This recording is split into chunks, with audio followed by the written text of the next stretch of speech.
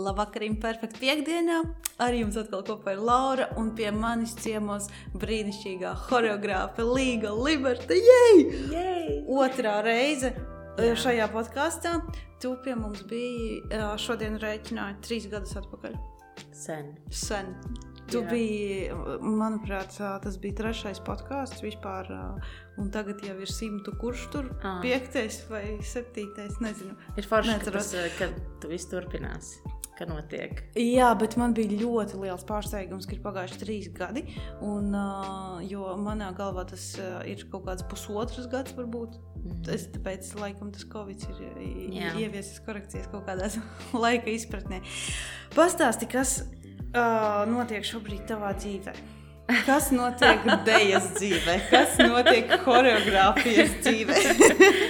Varbūt nesāksim ar privāto dzīvi, bet par dejošanu. Es saprotu, ka Covid tas ir tūliņ, nesāksim, ka tas viss ir slikti. Tas skaidrs, ka tur viss aizgāja noteikti, ka slikti.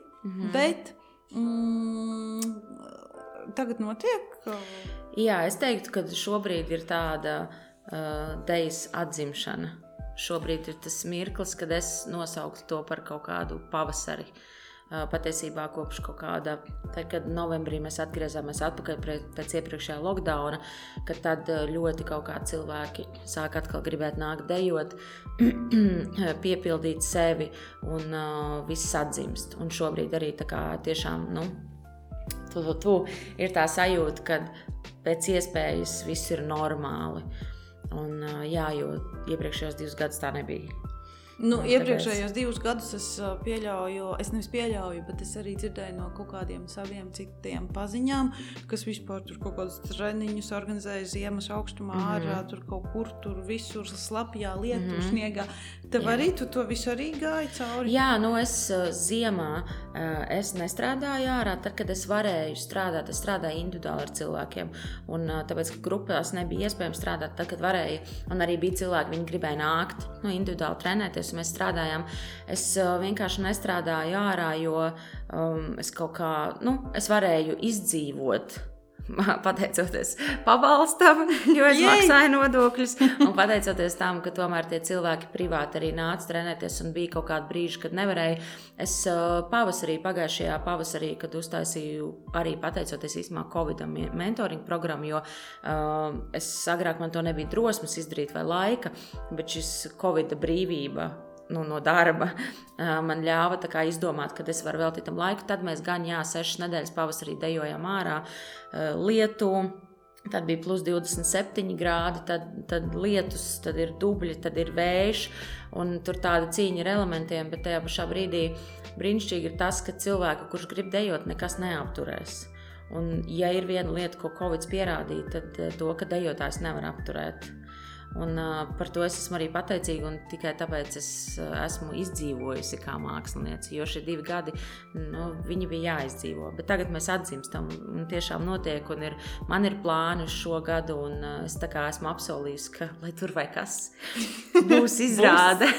Būs, un es zinu, ka būs, jo pat tagad īsmā vasarā, kad bija labs laiks, es paspēju uztaisīt izrādi, mēs paspējām uztaisīt gan ārā izrādi.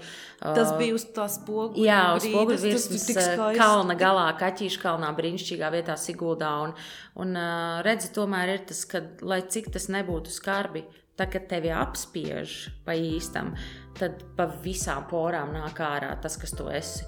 Un es arī šajā Covid laikā sāku apšaubīt sevi, vai es esmu īstajā vietā, vai es daru to, kas man ir jādara, vai man ir spēks, jo es arī tā kā apsīju kaut kādā brīdī, ka tev visu laiku aizliedz, tu tā kā vēlies padoties, bet man pa visām porām nāca ārā. Un es pavasarī sāku strādāt pie izrādes, mēs arī mums bija ārā visu laiku mēģinājumi, un arī pa dubļiem, pa smiltīm, pa zāli, pa asfaltu, novērstiem ceļiem meitenes trenējās, un tad mēs uztaisījām šo izrādi, tāpēc šis laiks daudz jau to saka parāda to, kas tu esi.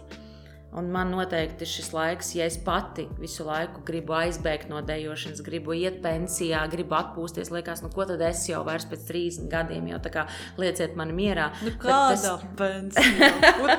Bet, nu redzi, un Covid pateica tieši to pašu, ko tu, un te nu es esmu, viss notiek, un tagad es esmu tā kā, es arī pati jūtu, ka es esmu atdzimusi, tomēr, kad man bija ļoti daudz atpūtas mirkļi šajā Covid laikā, un laikam tomēr viņus arī vajadzēja, jo es jūtos atpūtusies un ar tā kā jaunu sparu gatava kaut ko darīt. Tā kā viss notiek, mēs dzīvojam, darbojamies un paldies Dievam, mums neviens neaiztiek pagaidām.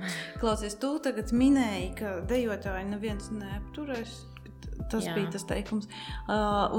Es gatavojoties intervijai, es kaut kā aizdomājos par to, kas liek cilvēkam dejot. Nu, kas ir tas, kā tu skaidrotu to gribēšanu dejot? Nu, kas ir tas, kāpēc cilvēks grib dejot? No kurienes tas nāk un ar ko tas ir saistīts? Un kas sanāk vispār tā deja, tāda kaut kāda sava emociju izpaušana? Kas tas tāds ir?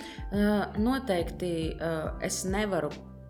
Es dažreiz pati nesaprotu, kāpēc cilvēki grib dejot. Jo es kad sāku dejot, kad sāku dejot, man bija 7 gadi. Un tad es zināju 7 gadu vecumā, ka tā būs mana dzīve. Es tik pārliecinoši gāju uz to mērķi kā tanks, un to man arī visi apkārt redzēja. Un tā bija kaut kāda neizskaidrojuma sajūta iekšā. Bet šobrīd es gribētu teikt, ka manuprāt, deja ir kā patiesības eliksīrs, jo mēs meklējam pievienoto vērtību. Mums ir pamaz ar sausu dzīvi, ar vienkārši iešanu uz darbu, un pat ja šis darbs ir radošs, un pat ja šis darbs piepilda tevi, tev ar laiku prasās kaut ko vēl. Un dejošana tā ir fiziska un emocionāla pašizpausme, un tur apvienojās šīs abas lietas, kas mums ir vajadzīgs. Fiziskais faktors, fiziskā kustība un šīs emocionālais piepildījums. Un dejošana ir skaisti tas, vismaz pie manis un tajā stilā, ko mēs darām, ka tu nevari samalot. Un tu nonāc pie sevis, tā ir kā terapija, tā ir kā meditācija, jo mēs arī ļoti daudz runājam nodarbībās par to, kā mēs jūtamies, ko es gribu ar to pateikt, un es arī dejotājiem saku, netēlojiet, ka jūs ienākat zālē, viņi arī nevar notēlot, tā ka tev ir fiziski tik ļoti spēcīgs nodarbības, kā piemēram es vādu, nu tur nevar notēlot neko, tur visas maskas nokrīt. Man liekas, cilvēki paši ilgojās, jo mēs jau varam samalot sev, mēs varam visu kaut ko iestāstīt, mēs varam aizbēgt, un tomēr, tā, kad cilvēks viņš atnāk pie manis, es arī prasu dejotājiem, kad, ja tu ienāc zālē pa durvīm pie manis, tad tev man jāuzticās. Tu man parādi, ka es tev uzticos, un es to cilvēku vedu, tā kā gices vedu tajā ceļojumā, un tas ir garīgs ceļojums patiesībā caur fizisko aspektu, jo dažreiz ne jau stāsts ir par nostieptiem pirkstu galiem, bet ir stāsts par to, ka tu parādi sev, ka tu esi to spējīgs izdarīt, un es esmu ļoti daudz dzirdējis no dejotājiem to, ka, ja es varu izdarīt šito, ja es varu iemācīties dejošanā tos tehniski sarežģītos elementus, man ir tāda sajūta, ka es varu dzīvē jebko iemācīties. Un tā arī ir, bet es noteikti tā īsumā teiktu, ka dejošana noteikti ir tāds patiesības eliksīrs, un tā ir daba, tā ir dabiska kaut kādā ziņā kustība, kas mums visiem nāk no bērnības. Visi cilvēki dejo kaut kādā brīdī, kad viņi priecājās, nezinu, kad dzird mūziku, vai kad tā kustība mums nāk līdzi, un tā ir noteikti pašizpausme. Bet dažreiz es arī nesaprotu, kāpēc cilvēki, kā viņi var nostrādāt visu darba dienu, un pēc tam vakarā atnāk vēl pie manis un maukt. Un priecāties, un tiešām, un tā enerģija ir tik pozitīva, visi ienāk zālē, un visi ir tā kā noskaņoti, aiziet, sākam.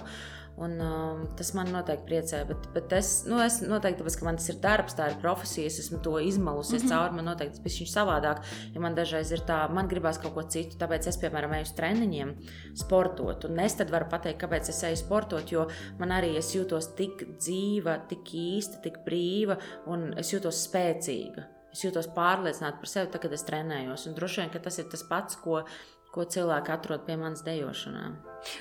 Īstenībā tas viss ir tik sarežģīti, tagad tā klausāties neiedomam, pie tevis nāk. Tur taču ir vesels tāds, tā kā struktūra, kā tur tas notiek, kā notiek apmācības process, tie nostieptie pirkstgali, tur ir, viss tāds, kaut kāds,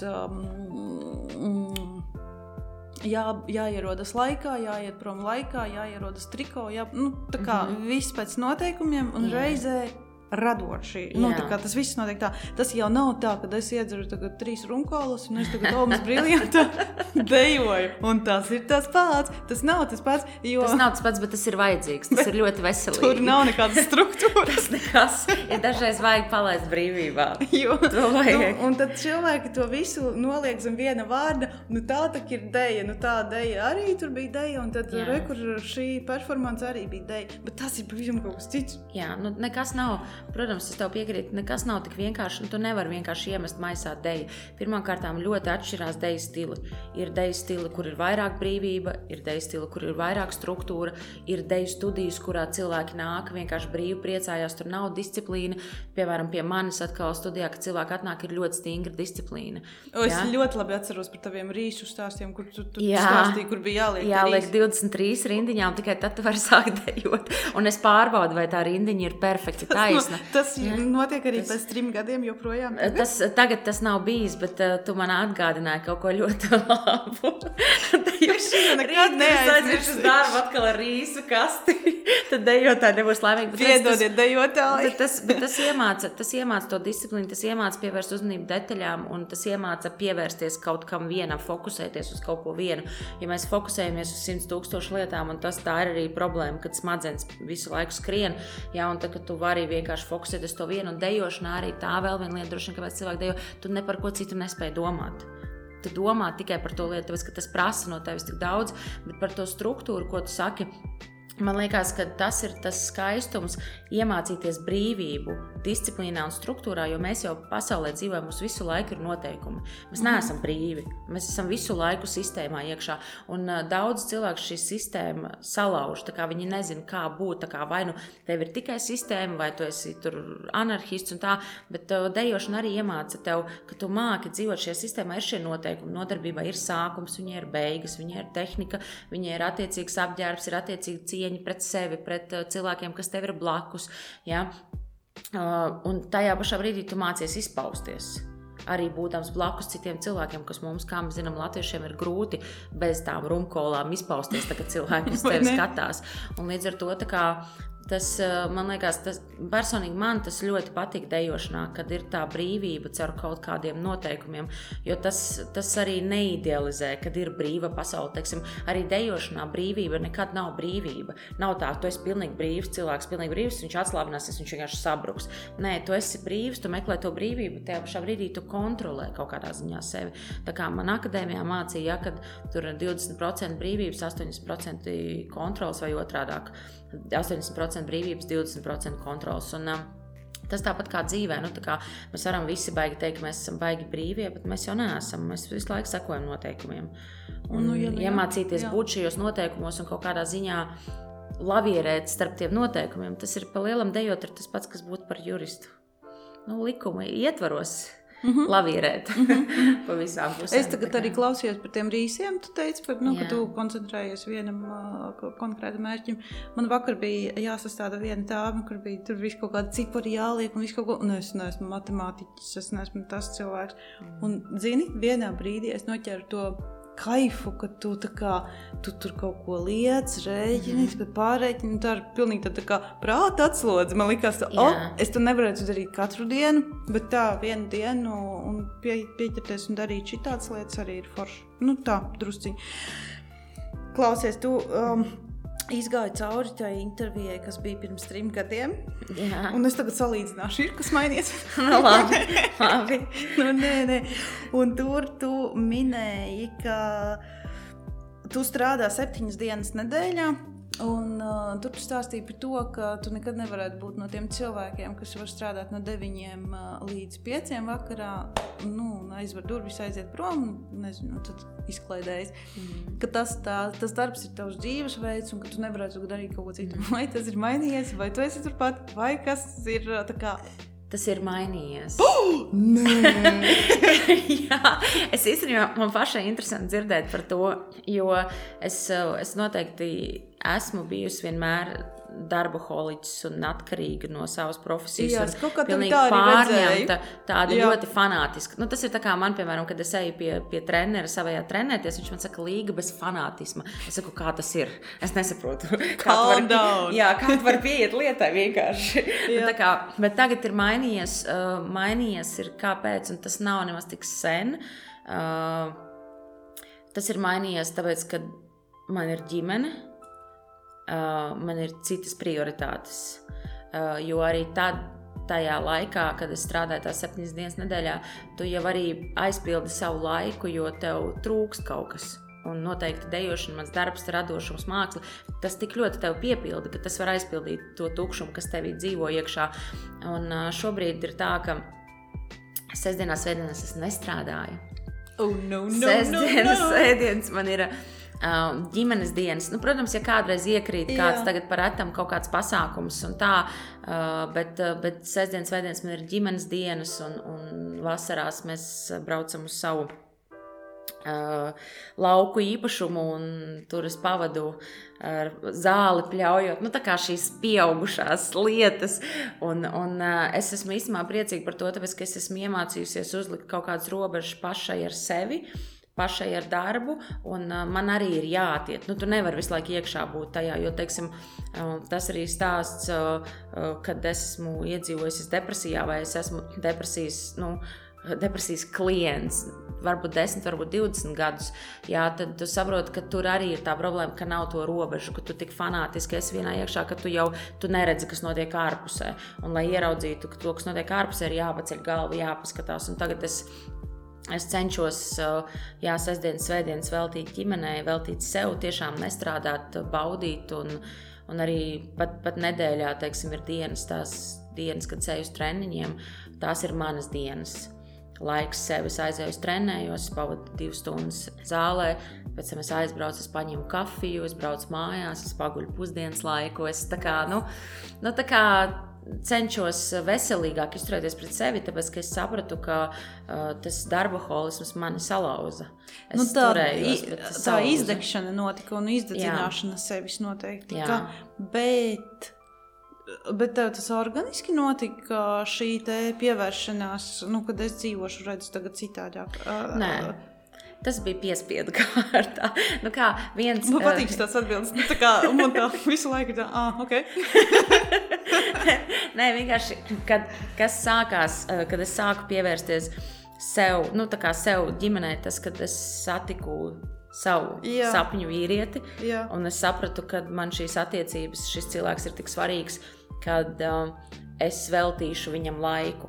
Jo citas attiecības, kurās es esmu arī bijusi pirms tam, man vienmēr ir stāvējušas pēc manis, pēc darba. Un tas ir arī bija tas, ar ko mēs ar vīru vienojāmies, kad mēs sākām attiecības. Mums bija tāds, mēs teorētiski viens otram iesniedzām savu plānu, kā mēs redzam, kas strādās un kas nestrādās attiecībās. Un mēs abi divi vienojāmies par to, mēs būsim kopā tikai tad, ja mēs būsim viens otram prioritāte. Viss pārējais nāks pēc attiecībām. Un tas bija tāds lēmums un skaidrs, kad bija tā visa iemīlēšanās, viss fāze, tas vispār bija tik vienkārši, tikai tu gribi būt kopā un tā kā tu vari atteikties, negribu negribu darbu, tur paņemšu brīvdienu un tā. Un tāds lēnām sākās, bet tā nopietnāk pēc tam, kad es pievērsos sev, tas gāja tad, kad es absolūti salūzu. Tas bija pagājušajā pavasarī tieši, jo tad man bija depresijas uzliesmojums, kad es pilnīgi absolūti salūzu kā cilvēks. Es nespēju eksistēt vispār fiziski, es nespēju pieņemt lēmumus. Es biju ļoti, ļoti dziļā depresijā, un arī ārsts man teica, ka tu vari lietot zāles, tu vari visu darīt, bet ja tu nemainīsi savu dzīvesveidu, nekas jau nemainīsies. Vienā dienā tu pārstās lietot zāles, un tu būsi turpat. Un es pieņēmu apzinātu lēmumu, ka man jācenšas par sevi parūpēties, bet tas nenāca viegli, jo man jau likās, ka es taču varu, es taču esmu pietiekoši stipra, bet es vienkārši salūzu. Un tādā ziņā, tas bezmazliet nebija mans lēmums, tas bija, ārsta norādījumi?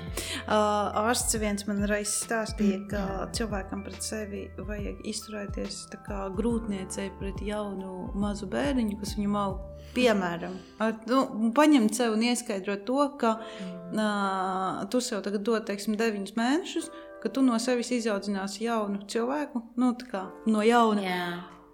Un tad tas viens dakteris viņš man stāstīja, tu paskaties uz tām grūtniecēm, viņas taču ik pēc minūtes pārbauda, vai viņas tur apelsīnu suliņu iedzēra, vai viņas tur to, vai viņas šito vai šito, bet ne jau tāpēc, ka viņas par sevi rūpēs, bet viņas par to mazo cilvēciņu rūpēs. Un tad, kad tu sāc sevi tā kā tā skatīties, ka tev uz sevi jāskatās kā uz tādu maziņo, tad tas arī, tā kaut kā palīdz. Man tas ir palicis kaut kur, tā kā manā smadzenē. Vai es to ikdienā daru? Protams, ka nē, bet vismaz es to esmu pateikusi skaļi citiem, varbūt kāds to darīs. Jā, nē, ar to jau sāc un kaut kur jau tev tas paliek kaut kādās situācijās, tu droši vien varbūt, ja nevienmēr tu aizdomājies un kaut kādā brīdī varbūt tev pienāk smirks, tu tā kā, es tā kā būšu laba pret sevi. Tas jau tas ir svarīgi, jā. Bet labi par to depresiju. Ja reiz mēs sākām, tad turpināsim, iziesim tam cauri. Es saprotu, ka tas ir diezgan tāds komplicēts un smags jautājums, par kuru vispār tā runāt. Pačelosim, kāds tev iet ar to depresiju? Tas nav tā, es to apzinot. Vai tu viņu vari vispār paņemt kaut kā saturēt rokā un kaut kā kontrolēt to sajūtu vai nevis sajūtu to slimību vai tu vari pārņemt to kontroli kaut kādā brīdī un tad būt atbildīgāk, kad es tagad rīkošos tā un tu mani tur neietekmēsi. Depresija tāda. Jā. Tagad es jūtos ļoti pārliecināta par sevi, es jūtos stipra, es jūtos labi, bet es noteikti neeju tajā virzienā, kad es tagad tevi nolikšu pie vietas un kontrolēšu, bet es cenšos sadzīvot. Es cenšos vienkārši atpazīt, šis satraukums, manī sākās satraukums, normālā situācijā tā ir patīkams uztraukums, piemēram, pirms intervijas. Tas ir kaut kas patīkams, aizraujoši, būs kaut kas foršs. Un pirms tam man bija vienkārši satraukums un sākās panikas lēkme, sākās smaga elpošana, sākās gribās visu atcelt, jau izdomā visāds iemesls, kāpēc tu neies, vienkārši palīdz zem segas un noslēpties, jo tev liekas, ka tas satraukums vienkārši tevi, viņš ir tik slimīgs, viņš tev nogalina, bet tev liekas, ka tev tā kā burtiski draud briesmas.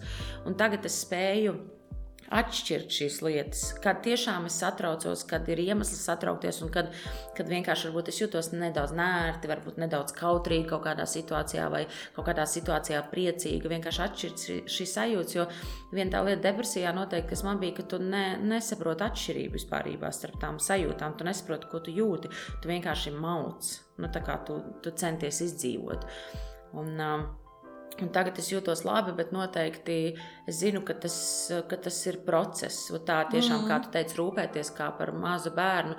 Es noteikti arī varbūt neesmu tā, ka es nespēju tā par sevi parūpēties, bet es vairāk paskatos uz sevi no malas. Un tā kā man ir kaut kāda situācija, kurā es sevi varbūt nespiežu kaut kādas lietas darīt, vai tāpēc, arī to darba dinamiku es esmu samazinājusi, to spiedienu es esmu samazinājusi uz sevi, kādu es uzlieku, to perfekcionismu, kaut kādā brīdī paliec kaut kādas lietas brīvāk, bet noteikti man to arī palīdz mans vīrs, jo viņš ļoti labi redz un jūt mani, un viņš, situācijās, kurās es atkal sāku ieskrieties un aizrauties, viņš to pamana, un viņš tā kā runā ar mani, un viņš tā kā, tu jūti, šis ir tas, ka tu vari tā kā paņemt mierīgāk, viņš man neuzspiež, bet viņš ļoti labi nolasa mani.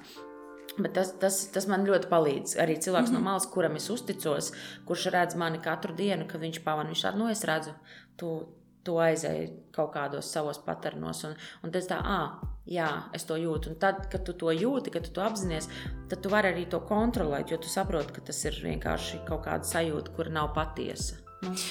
Kā tu domā, tas karjerisms un tā tiekšanās uz to perfekciju un tā sevis izdzīšana vai kaut kā, tas izraisa to depresīvo stāvokli vai atkal tā depresija izraisīs to, ka tu sāc vai to vispār var atšķirt kaut kādā brīdī? kas ko ir izraisījis? Redzi, šajā manā gadījumā mēs ar manu psihiatru esam par to runājuši, un manam ārstam, ārstei viņai nav atbildes, jo mani viņa ir satikusi tagad, šajā vecumā. Un tad, kad tajā pavasarī, kad tas bija pavasarī, jo es sāku tā profesionāli ārstēties, es sāku, manuprāt, jūlijā, tagad es sāku lietot zāles, un mainīt tiešām daudz ko savā dzīvē. Un, teiksim, pēc tā, kad es tajā arī vizītē pirmajā pie ārsta izstāstīju visu savu dzīvi, burtiski no dzimšanas, ko es atceros, tad mēs runājam par to, ka viņa man arī, tā kā konkrēti tas ir mans gadījums par sevi, es varu pateikt, kad viņa saka, ka tu dzīvo depresijā ļoti iespējams jau no mazām dienām. Un vai tas ir tas izmainītais metabolisms smadzenēs, tāpēc es esmu depresijā, piemēram, visu mūžu, vai arī tas, ka tas ir tik ļoti liels spiediens no maziem gadiem, kad man bija sacensības no 7 gadu vecuma, ka viss tas perfekcionisms, viss tas karjerisms, kā es saku, es 7 gadu vecumā zināju, kas es būšu, ko es darīšu. Un kad ar to spēku, kad es esmu pati sevi salauzusi, jo kurā brīdī tas lūziens ir noticis, viņa nevar pateikt, jo, piemēram, tad, kad man bija slikti bērnībā, kad man bija šīs depresijas izpausmes bērnībā, man neviens pie ārsta, jo tas bija normāli, ka bērns jūt kaut ko vai nejūt, vai viņš stāsta vai nestāsta, ka tu satraucies pārdzīvo. Teiksim, man vienmēr cilvēki teikuši, tu esi ļoti emocionāli, tu esi ļoti jūtīga. Bet neviens man nekad nav teicis, ka varbūt tev vajadzētu, tā kā ārstēties, ka varbūt tu esi pārāk jūtīga, vai mēs redzam, ka tu nodari sev pāri ar to, savu jūtīgumu. Tāpēc manā ārsts konkrēti to nevar pateikt, bet tas ir abos variantos. Tas varbūt ir cilvēki, kuriem tas ir vienkārši tas ķīmiskais disbalans, un ir cilvēki noteikti sevišķi, tāpēc, ka tagad ļoti daudz cilvēki slimo. Tas ir dzīvesveids, tas ir tas straujais, ka mēs dzenamies pakaļ. Nezinu kam, bet mēs visi tam dzenamies pakaļ pārsvarā. Man šķiet, ka neviens jau nesaprot, kam mēs tad dzenamies pakaļ. Un tāpēc noteikti tas ir, katra situācija ir savādāka, katram tas ir savādāk. Bet es domāju, ka man ir šīs abas lietas.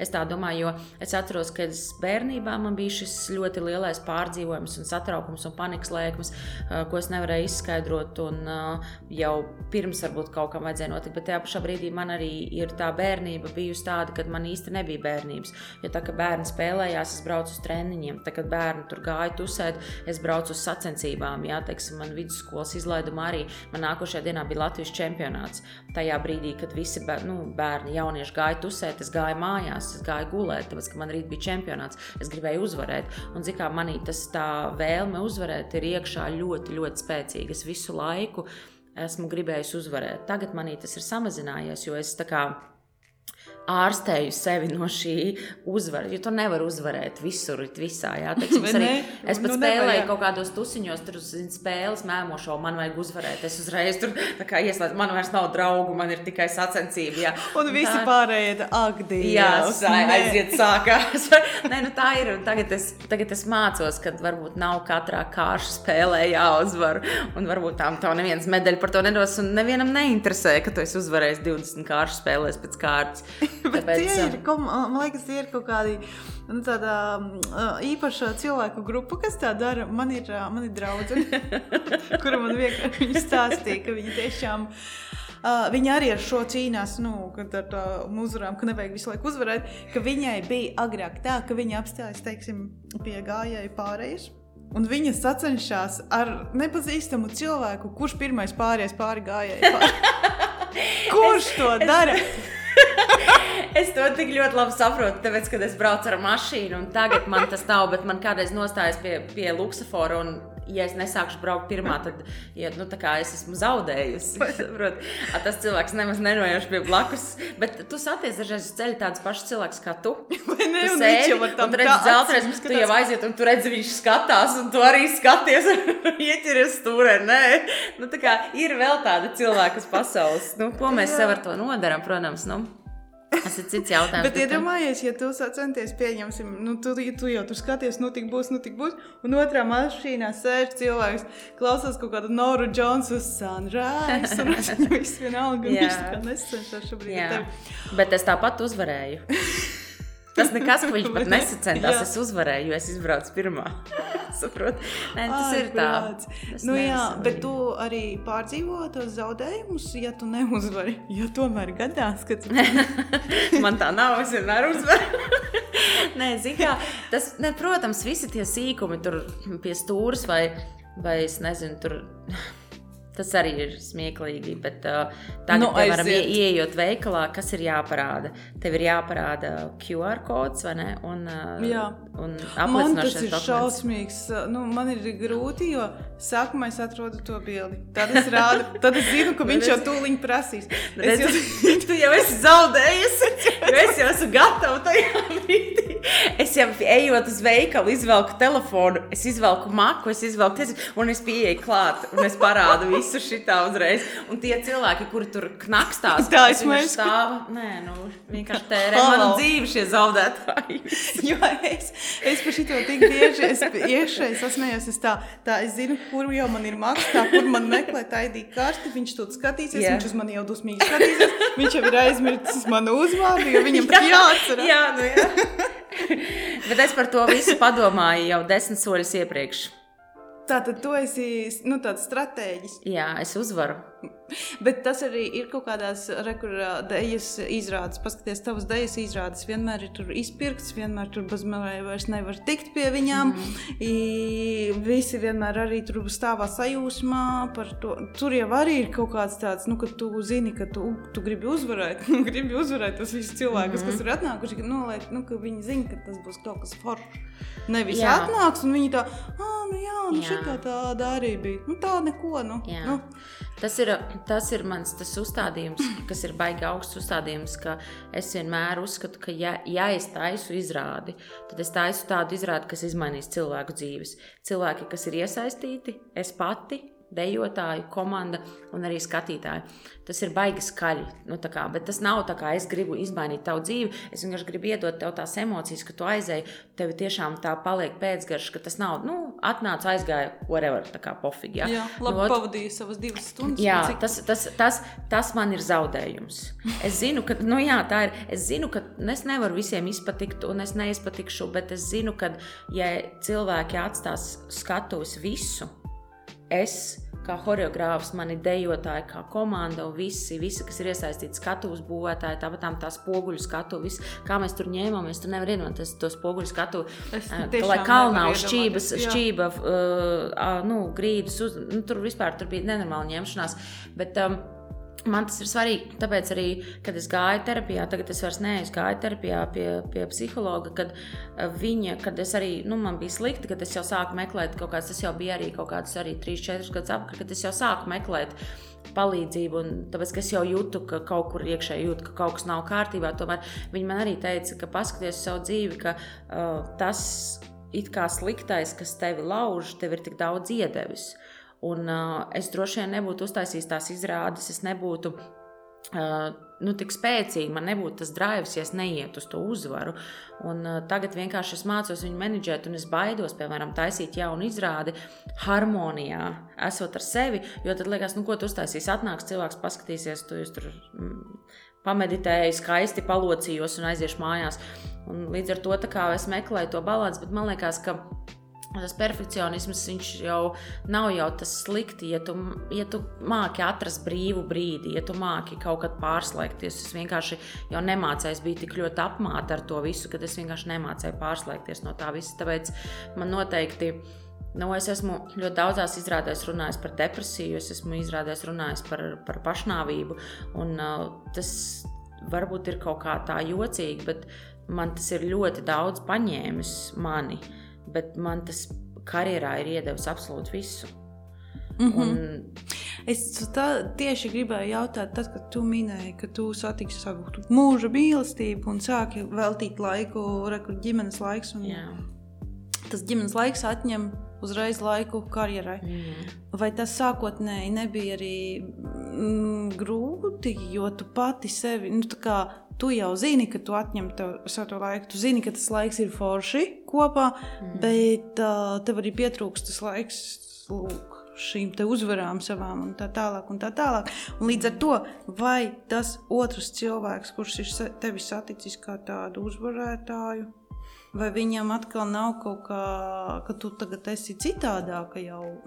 Es nezinu, man tagad pati skaļi domāju. Es ļoti labi saprotu, ko tu saki. Jā. Es ļoti labi saprotu, ko tu saki. Man bija, protams, ka sākotnēji mums arī viss tas sākās, viss tas tik strauji notika, kad es pat nepaspēju saprast, kas notiek līdz jau mēs bijām gan apprecējušies, bet... Paga. Jā, jo tas viss tik skaisti un tik brīnišķīgi un tāda tu izdzīvo tādu filmu scenāriju savā dzīvē, protams, ka tas ir brīnišķīgi, bet man bija grūti, man bija ļoti liels lūzuma posms savā karjerā, ka es gāju uz darbu, man darbs nesagādāja baudu. Man līdz tam sagādāja vienmēr baudu, man patika, un tagad es jutos vainīga tā kā pret savu darbu, pret tiem cilvēkiem, kas nāk pie manis, jo man likās, ka es nedodu pietiekoši daudz, jo es saņēmu daudz lielāku baudu no mīlestības. Un tas man bija ļoti grūti, un tāpēc es centos nestrādāt, un es tā kā izaudzināju jauno paudzi, jau asistentus, kas strādāja manā vietā, es centos aiziet prom, jo es sapratu, ka man laikam es neesmu patiesa tajā brīdī, ja stāvu priekšā, un es neesmu 100% tajā iekšā. Tā kā, kad es neesmu apmāta ar to. Un tagad es to mācos, kad, tā kā, šobrīd jau ir kaut kāds laiks pagājis tajās attiecībās, kad es tā kā māku jau balansēt, ka man darbs atkal dod prieku, kad man šīs attiecības dod prieku, bet redzi, es jau kā sākumā minēju, mēs apzināti pieņēmām lēmumu, kad attiecības būs pirmajā vietā. Un es mācījos noteikti ar to sadzīvot, un varbūt kaut kādos brīžos es vēl tagad mācos sadzīvot, kā man justies vienā pusē, kā man justies otrā pusē, jo tomēr karjera man ir bijusi daudz ilgāk par šīm attiecībām. Tas ir jau 30 gadu garumā, un tas ir tā kā, nezinu, kā kaut kāds draugs, kā kaut kāds būtne, kas tev ir blakus visu laiku, un tu jūti to atbildību par to. Bet tas man bija lūzums. Tagad es mācos atgriezties, saprast, ka es varu gūt baudu no abām divām lietām. Bet es to par vīram arī prasīju. Es viņam teicu, tu mani satiki kā baigo karjeristi, un viņam ļoti patika. Viņam ļoti patīk, kad ir spilgts cilvēks, ka ir spilgts viedoklis, spilgta nagulaka, blondi mati, visu. Viņš ir sajūsmā absolūti par to visu. Un es viņam arī teicu, ka, ja tagad es tur kļūšu par tādu mājas pelīti, tā kā, protams, ka viņam tas likās smieklīgi, jo viņš teica, tu nevari, tu esi tu, jebkurā gadījumā. Otrais, viņš teica, es neiemīlējos tajā, ko tu dari, bet tas, kas tu esi. Un viņš teica, tev nav jābūt par klaunu. Viņš saka, tu neesi šajā dzīvē, lai izklaidētu mani. Viņš saka, es mīlu tevi, arī tad, kad tu sēdi un klusē. Un skaties sapņai tālumā, jā. Tāpēc tas noteikti tas ir process, tas vēl joprojām ir process. Es tikko visu sapratu un visu sadzirdēju, es nezinu, vai tu pati saprati, bet reklāmistam Raimondam Platecim, kurš arī šeit ir bijis uz sarunu, viņam ir rakstīts, manuprāt, bija rakstīts, nezinu, vai tagad vēl ir rakstīts, ka attiecību status es esmu precējies ar reklāmas industriju. Jā. Jo viņš bija pilnīgi šausmīgs tā kā karjerists. Un tu jau arī biji apprecējusies ar savu darbu. Un līdz ar to bija nepieciešams šis kaut kāds lūzuma punkts, lai tu apprecējies ar citu, tu ar to šķiries. Un tagad, lai atkal sajietu kaut kā viss harmoniski kopā, paiet jau tomēr laiciņš. Jā, kā tu iemācies, ka darbs ir darbs. Jā. Ka tas ir sirds darbs. Tev ir varbūt jāiegūt vairāk tajā nekā vienkārši, ja tu strādā, nezinu, kāda labā bet jebkurā gadījumā, es domāju, neviens darbs nav vienkārši. Un tad tas ir jāiemācās, ka tiešām apzināties, es tagad esmu precējusies ar cilvēku, ar dzīvu cilvēku, kurš prasa no manis attiecības, viņš prasa emocijas, viņš prasa klātbūtni, viņš prasa to visu pievienoto vērtību, ko tā kā es pati gribēju viņam dot. Līdz ar to tas atņemās no dejošanas, jā. Bet tavs vīrs nav karjerists. Ja reiz viņš pats ir arī uzņēmējs. Tur jau arī, tātad jūs divi tādi līdzīgi satikāt. Mēs esam ļoti, ļoti līdzīgi un mēs esam ļoti, ļoti atšķirīgi. Es vienmēr par to domāju, kā var būt divi tik līdzīgi cilvēki, jo mēs absolūti redzam pasauli vienādi. Mēs redzam attiecības, mēs redzam būtību, mēs redzam sistēmu, mēs redzam kosmosu, mēs redzam valsti, visu pilnīgi vienādi. Un tas ir, tā kā, es domāju, kāpēc mums ir pa ceļam, jo tā, kad mēs iepazināmies, mēs brīnījos, kā var būt tā, ka mēs esam viens cilvēks. Bet tajā pašā brīdī viņš nav nekad bijis karjerists no mazām dienām, tā kā es, un viņam viss notiek lēnām, viņam viss notiek harmoniskāk, viņš nededzina sevi. Viņam ir kaislība, viņam ir tas savs darbs, viņam ir savs uzņēmums, viņš iet tajā dara, bet viņš tik līdz sajūt, ka viņš sāk sevi dedzināt, viņš paņem pauzi. Viņš paņem brīvu, negluži brīvu dienu vai brīvu laiku vai ieraksta tur mazāk klientus un viņš to māk. Un es vienmēr skatos uz viņu apbrīnoju, ka viņš tā, man ir pa daudz. Man tā kā, tikai mauc vēl, kamēr nolūzīs. Man tāda sajūta liekas, kāpēc to skolā nemāca, vai kāpēc to kaut kur neiemāca tam cilvēkam, vai kā to cilvēks vispār pats var iemācīties. Jo man arī vienmēr ir sajūta, ka, ja jādara, tad līdz 4 rītā tur kaut ko tur ņemsies un darīs. Bet nepadomājot par to, ka tev nākamā diena būs atškarēta, ja tu līdz 4 rītā tagad tāpēc, kaut ko darīsi. Tāpēc, ka mūs jau apbalvo par to, ka tu dedzini sevi. Mums jau apbalvo. Tas jau sabiedrībā pasties, kā cilvēks ziedojās, kā viņš atdodās, kā viņš ir tajā iekšā, bet ko tas prasa. Protams, ka tas ir, tas nav viennozīmīgi, bet tajā pašā brīdī mēs jau dzīvojam tomēr sabiedrībā, un šobrīd es redzu, ka jaunā paudze mainās, bet es noteikti vēl esmu tā paudze, kura ir verga mentalitāte. Tu tiec audzināts kā darbinieks, kurš atdos visu sevi, sevišķi, ja tu esi brīvs, tu esi jauns, tev ir daudz enerģijas, tu esi spēcīgs, izsūks tevi sausu, pēc tam vienkārši izmetīs ārā, dari, ko vēlies, nāks nākošais. Un ja tu vēl nedarīsi, tad tev radīs tādu kauna sajūtu, ko tu tagad... Tu esi sliņķis. Jā. Jo es esmu dzirdējis arī, piemēram, savā virzienā kaut kādas situācijas, piemēram, tur, es tur nevaru kaut kur ierasties, jo man, piemēram, ir manikīrs.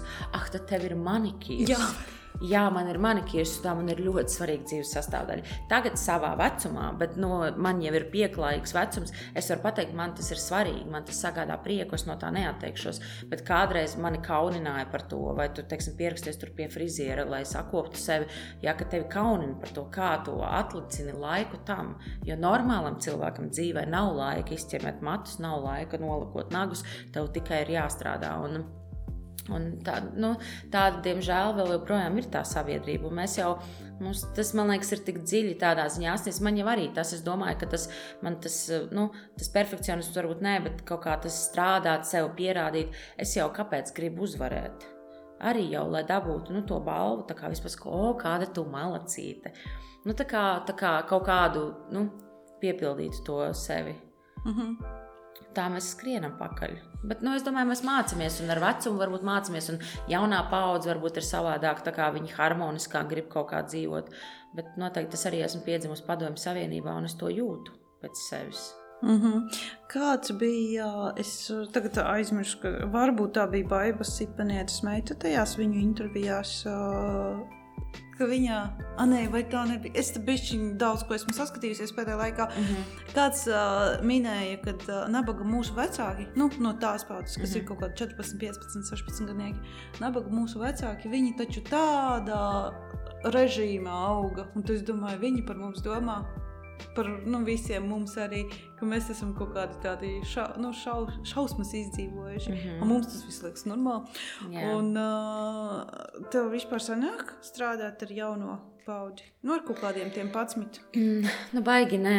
Nav, jā? Baigi nē. Man ir daži ielavījušies, jo es principā ar bērniem nestrādāju, un es vienmēr esmu teikusi to, ka es strādāšu ar bērniem, tā kā man pašai būs bērni, es sapratīšu, ko tas nozīmē, jo es jūtu tik ļoti lielu atbildību nesačakarēt bērnus, un es zinu, kā treniņi var cik ļoti, es zinu, kādi man ir bijuši treneri dzīvē, kuri ir atstājuši paliekošas sekas uz visu mūžu, labā vai sliktā nozīmē.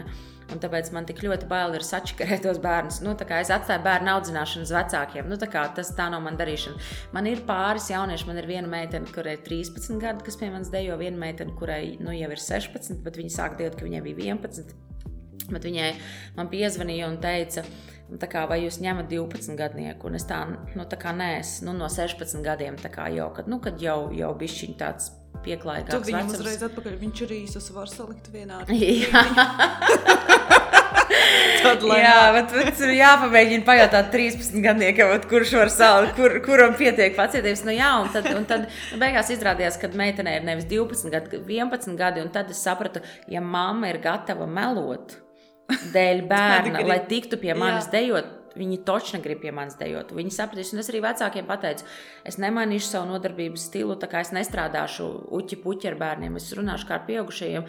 Un tad ir tie daži jaunieši, kas nāk, un mums baigi nesanāk tā nodarbībās parunāt. Viņi vairāk ar citiem dejotājiem kopā, viņiem ir iespēja parunāt un pačupoties tur savā starpā. Man tik ļoti, tāpēc man tā, es arī, piemēram, tagad kaut kādas intervijas paskatos, varbūt, lai redzētu, ko jaunā paudze domā, ko viņi runā, kādi viņi ir, bet patiesībā tām ir ļoti sveša pasaule, bet es arī noteikti neesmu viens no tiem cilvēkiem, kurš ir... Kā pateikt, nevis tas, kad seko jaunības kultam, bet es neuzskatu, ka visas pasaules atbildes slēpjās jauniešos. Jo man liekas, ka tas ir ļoti tā kā, mēs ļoti bieži runājam, visu laiku jaunā paudze.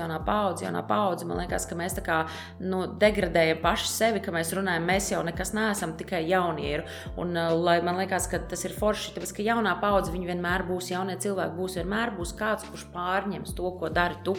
Tas tā vienmēr būs, bet es kaut kā ļoti cienu tos cilvēkus, kas iet savu ceļu gadu desmitiem, ka tu esi 10, 20, 30 gadus tajā profesijā, tajā ceļā, tajā pārliecībā, tas man izraisa baigo cieņu. Un es laikam tomēr vairāk skatos uz to, bet tāpēc, ka man nav bērnu. Paldies Dievam, es to esmu sadzirdējusi, jo man pēdējā laikā visi kaut kur apkārt par to jaunie, jāskatās, ko jaunie. Un man pienāca tāda doma un apziņa, ka mēs esam pirmo reizi tādā situācijā, man liekas, ka vienmēr ir bijis tā, ka ir kaut kādi senči un mēs iegūstam senču zināšanas. Tur bija kaut kādi kurpnieki un tad jaunais puisis apguva kurpnieka tur amatu un tad viņš arī kļuva tikpat labs un tad viņš turpināja savu dzīvi. Un tā tas ir bijis gadiem, viss kaut kas. Tagad ir kaut kā, es nesaprotu, visi kaut kādi pensionāri skatās, ko tu tie jaunie tiktu kā dara, es arī tā darīšu, jāskatās, ko jaunie, es tā. Tā kā ar tiem nabaga jaunajiem vairs tad līdz ar to nav no kā skatīties, jo no viņiem tagad mēģinam saprast kaut kādas tur, kā mēs mārketingā pārdosim kaut kādas tur lietas. Un man liekas, tas viss kaut kā tik nepareizi ir aizgājis. Bet redz, tas jau ir ar to saistīts, ļoti labi saka, kā pārdot. Jo stāsts jau ir par to, ka vislabāk jau pērk jaunieši. Visvairāk pērk jaunieši vai vecāki, kuriem ir bērni. Un tas jau ir baigais biznes.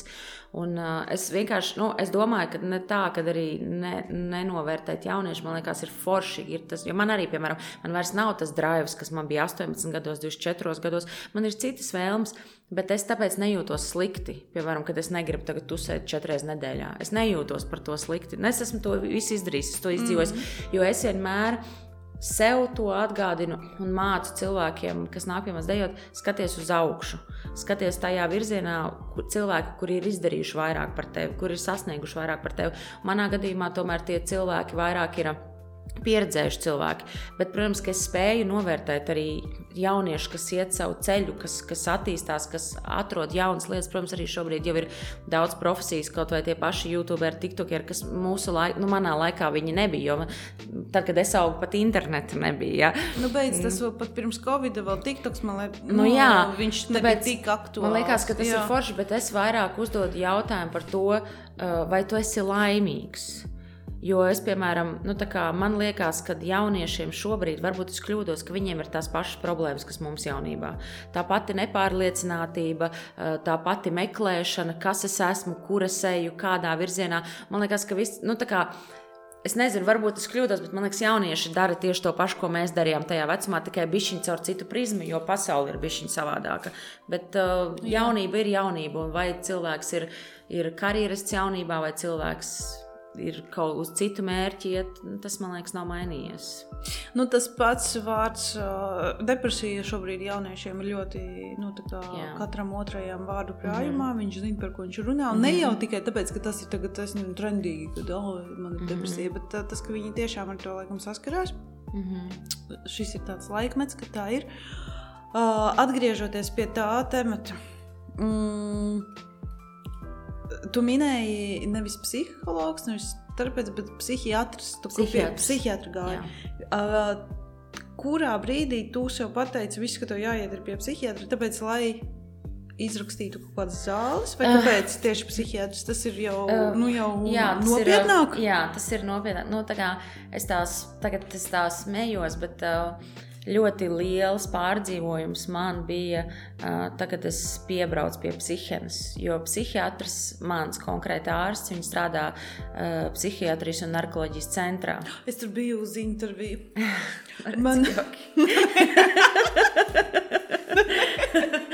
Es tur biju tajā vietā. Bet man, es nezinu, kā tas tagad pareizi izklausās, bet man likās, tur tik forši tur ārā bija, jo tas bija pavasaris, tur čivināja putni un tur viss bija baigi forši. Un man likās, īstenībā baigi forši. Tu iekšā iegāji? Jā. Nē, es es netiku tā kā iekšā tur, kur ir pacienti. Es iekšā biju telpā, kur es runāju to interviju. Un, jā, nemaz tur tik briesmīgi nav, kā visi ir sastāstījuši. Nē, nav, es tev pilnībā piekrītu. Es jokojos par to, ka vai tu iekšā iegāji. Vai ne? Bet tiešām tā bija arī man ļoti laba pieredze. Tas man tik ļoti atviegloja, ka es nokļuvu pie ārsta, bet vienkārši es nolūzu un es esmu meklējis iepriekš palīdzību. Es esmu gājis pie psihologa, tad es pārtraucu tieši tāpēc, ka es satiku savu vīrusu, iemīlējos, man likās dzīvē viss ir kārtībā, man nav problēmu, un tad sapratu, ka tomēr viss tās problēmas, kas manī dzīvo iekšā, viņas netiek atrasināts ar mīlestības palīdzību. Viņas tur turpina būt, un viņas paliek patiesībā vēl stiprākas, jo tu kļūsti godīgāks, un arī otrs cilvēks redz tevi, viņš redz kaut kādas tavas izpausmes un sāk uzdot jautājumus, kas notiek un kas ar tevi notiek, jo tu vairs neesi viens tajā brīdī, kad tu ej cauri panikas laikmēm, tu neesi viens, ka tu ej cauri kaut kādām depresīviem stāvokļiem, ka tu nevari izskaidrot, ka tu nevari no gultas izkāpt ārā. Jo tavam otram ir jāizstāsta, ja jūs esat kā viens, un jūs esat viens organisms, viņam jau gribas saprast, kas notiek. Viņš tev jāizstāsta, viņam jāpaskaidro. Iepriekš tu to skaļi nevienam neskaidroji. Jā, un es jau arī sākumā nevarēju izskaidrot, tāpēc, ka es nesapratu. Es sapratu, kad ir slikti, bet es nevarēju to izskaidrot, jo es jau biju pie tā pieradusi. Es vienkārši saku, tas ir, tas būs, tas pāries, varbūt nepāries, varbūt kaut kādas, tā kā tu sāc, kaut kādas histērijas. Man gan nav tādas baigās histērijas parasti bijušas, es vairāk vienkārši sevī to kaut kā pārdzīvoju, bet es vienkārši, mans punkts bija tas, ka man piezvanīja pa telefonu, uzdot jautājumu. Mēs pārvācāmies uz citu dzīvokli, vienkārši vilkt internetu citā adresē, un man jautāja, kādā adresē jūs dzīvojat. Un es nespēju atbildēt uz to jautājumu, jo es zinu, kādā adresē es dzīvoju. Man iekšā ir tā informācija, bet es nevaru fiziski uz āru pateikt. Un tajā brīdī man bija tāds reality check, pagaidi, tu nespēji pateikt vienu vārdu. Un tad es tieši gāju pie sava ģimenes ārsta, un viņa man uzreiz pateica, ka man ir pārslodze, un viņa redzēja, jo es iegāju pie viņas kabinetā, viņa paskatījās uz manis, un viņa saka, kas notiek, jo es redzu pēc tevis, ka kaut kas nav kārtībā, un tad mēs konstatējām, es arī stāstīju visu to darba režīmu, jo tad man bija tieši mentoringa programma, visu viņa teica, ka tev ir pārslodze, ka tev vajadzētu atpūsties, un es atpūtos, un tas nemainījās, tā kā man nepalika vieglāk, un es tad reāli savai ģimenes ārstei teicu, palīdziet man, ko man darīt, un viņa man ieteica šo centru Veldre, kas ir psihiatrijas un narkoloģijas centrs, un es vienkārši tajā pašā dienā piezvanīju, pierakstījos pie jebkura ārsta, pie kura man ļāva, kurš bija ātrāk pieejams. Un es aizgāju, un tā ir, priekš manis tā ir brīnišķīga vieta. Protams, ka es nevaru teikt, ka brīnišķīga vieta, jo ir cilvēki, kas tur ārstējās, un tiešām ļoti smagi ārstējās, kur es stacionārā, es līdz tam nenonācu, bet es iegāju pie dakteres kabinetā, es apsēdos, un viņi man vienkārši prasīja, kas noticis vai stāsti. Es vienkārši izplūdu asarās, es histērijā sāku raudāt, un tas, tā kā es jutos tik nērti, sveši cilvēku priekšā, un viņi skatās mani, un viņi tā, bet vienkārši dažreiz vajag paraudāt. Un viņi man ļāva raudāt tik ilgi, kamēr es biju gatava sākt ar viņu runāt. Un tad, protams, viss tas process, kad man bija jāizstāsta absolūti visu savu dzīvi, tā kā viņi gribēja, jo es biju pirmo reizi pie viņas, tā kā... Bet tas jau īstenībā ir garš, tu jau nevari to izstāstīt uz stundas laikā, tas ir garš process. Tā, protams, tādos vilcienos, teiksim, ko tu bērnībā darīji, kā tu izaudzi, kādi bija apstākļi ģimenē, tur, teiksim, par visiem trendiņiem. Es tā ātri un daudz māku runāt. Kā uzvarētājs noskaldīju visu. Es to CV izvilku un visu noskaldīju. Es uzreiz CV, redzu man CV uz 10 lapām, tāpēc man ir depresija, ko tas maksā.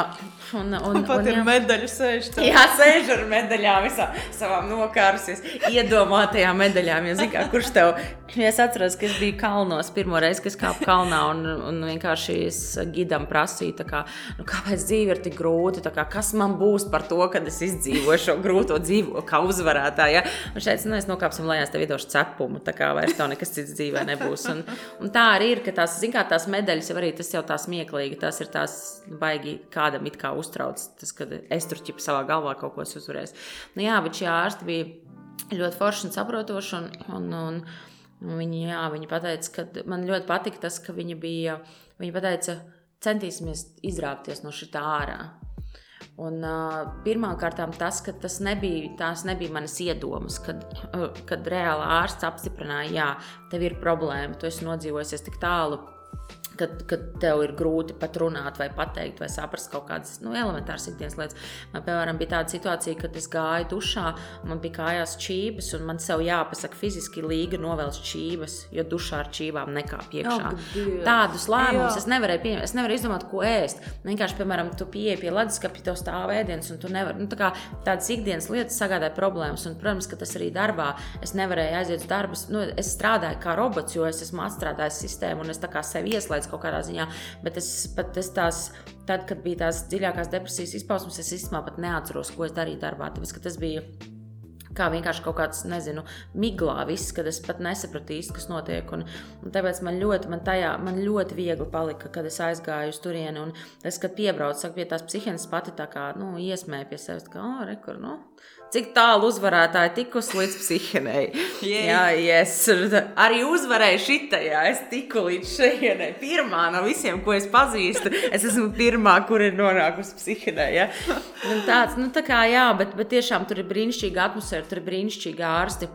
Un es esmu tā kā arī bijusi vienā intervijā kopā ar šī centra vadītāju, un arī viņš tik brīnišķīgi skaidroja un stāstīja. Un tas noteikti, ka ja ir tā sajūta, ka jāmeklē palīdzība, tāpēc, ka tas ārsts viņš jau ir tur tieši, lai palīdzētu, viņi saprot, un viņi redz ikdienā tik smagus gadījumus, kad, Kā tev šķiet, ka sabiedrībai joprojām ir kaut kādi tie aizspriedumi? Ja tu par šito tagad runā, tad kāds to noklausās un nodomā, vai. Kur tad meitene nonāca? Es baigi nedomāju īstenībā, jo es nevaru iedomāties, ko cilvēki domā. Tādā ziņā es nevaru tā spekulēt baigi ar cilvēku domām. Es vienkārši zinu, ka mēs dzīvojam vienu dzīvi, un tad, kad mēs aiztaisam mājas durvis, mēs dzīvojam citu dzīvi.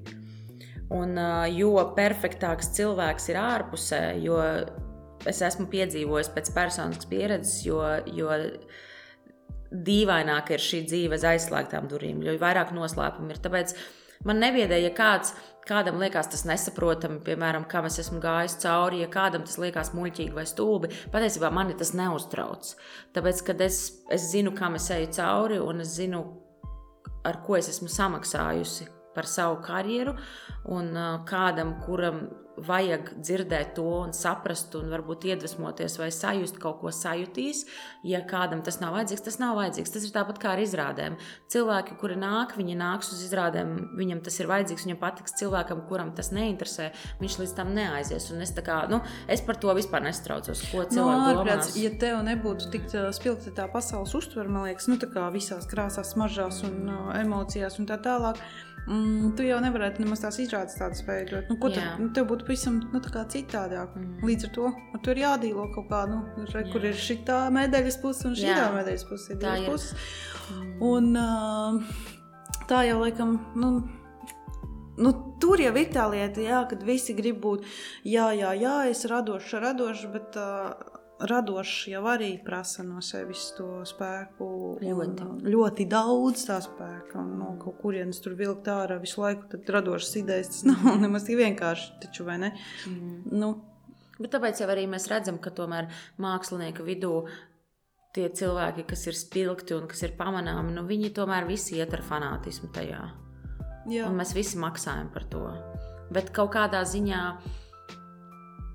kamēr es nezinu, laikam es vienkārši varu pateikt, kamēr tas tevi nenogalina. Man liekas, ka katram mums ir sava vieta dzīvē, un tāpēc varbūt mēs esam ielikti tajā pozīcijā, ka mēs esam atvērti, ka mēs esam spējīgi just un iedot skatītājiem tās sajūtas, pēc kā viņš nāk, kas viņam varbūt pietrūkst dzīvē. Bet, protams, ka ir šie skumjie gadījumi, kas nonāk, kas aiziet varbūt pa tālu, kas nezinu, nodzerās vai nonarkojās. Tikko gribēju teikt, varbūt pat pieņemsim uz tavu situāciju jāskatās kā uz pozitīvo, jo varēja jau būt tā, ka varbūt būtu, es nezinu, piedzimusi un kaut kā tā dzīve būtu sakārtojusies, ka tu būtu tur, nezinu, aizgājis kaut kādu narkotiku ceļu vai kaut ko tam līdzīgi. Jā, tad? Man starp citu ir vienreiz dzīvē, es esmu lietojis narkotikas, un tas bija tas mirklis, kad es sapratu, kad man ir izvēle, jo tas bija tik apreibinoši, tas bija tik efektīgi, kad es nākošajā dienā sapratu, ja es pamēģināšu vēlreiz, es būšu narkomāns. Es zināju to. Jo pat iepatiks. Jā, un es tajā dienā pateicu vairs nekad dzīvē.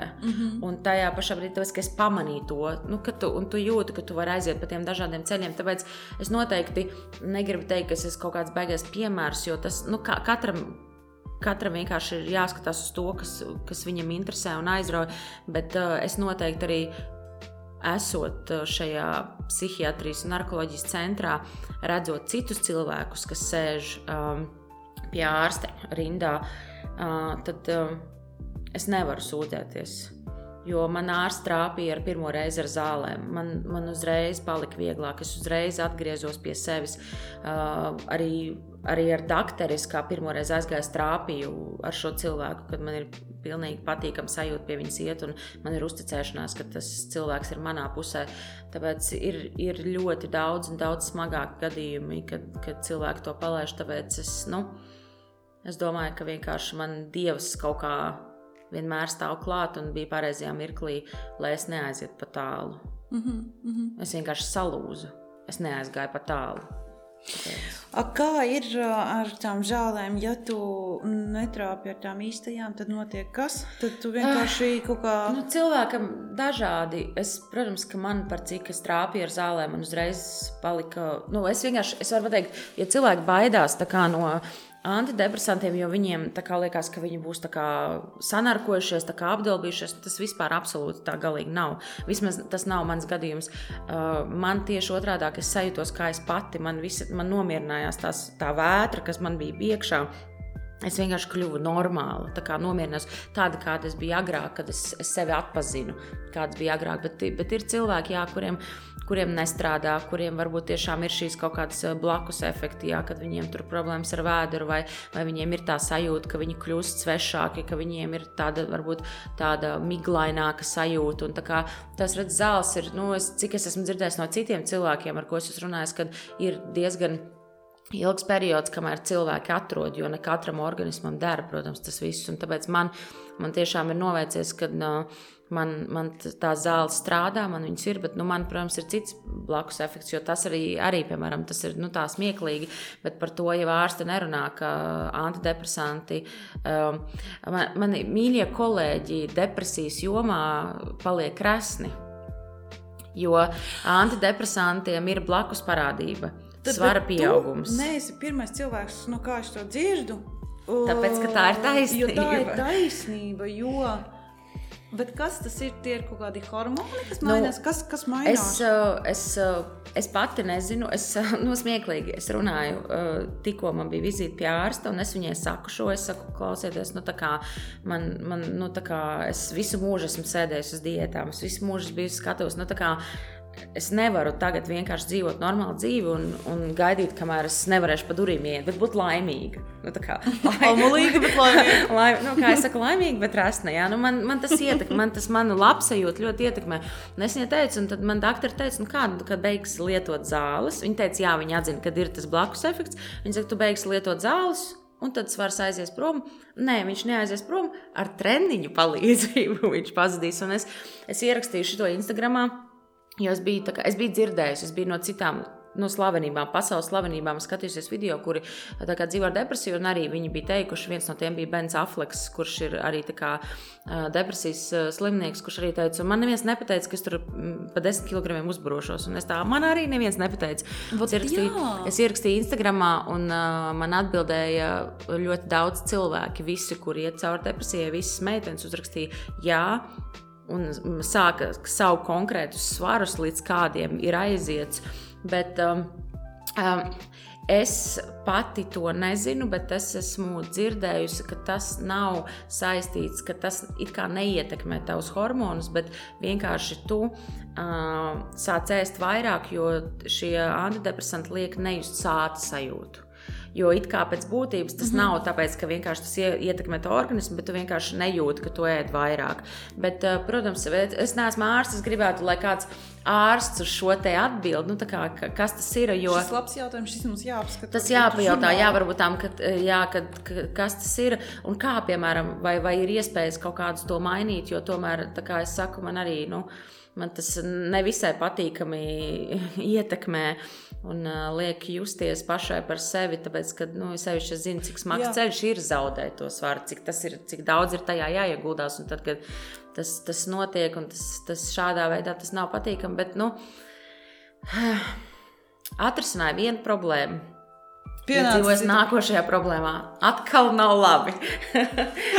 Bet varbūt tas ir tā, ka, iedomājies, ja tu 10 gadus tavs ķermenis dzīvo tādā iekšējā stresā, viņš ir tādā stresā, viņš patērē tavu enerģiju, un viņš tā kā, patērē enerģiju, un tad, kad tu lieto antidepresantus, viņam tas stress kaut kā iekšēji tur aiziet projām, bišķiņ, un viņš tik daudz enerģiju vairs nepatērē, viss notiek tāpat, bet vienkārši tas ķermenis paliek...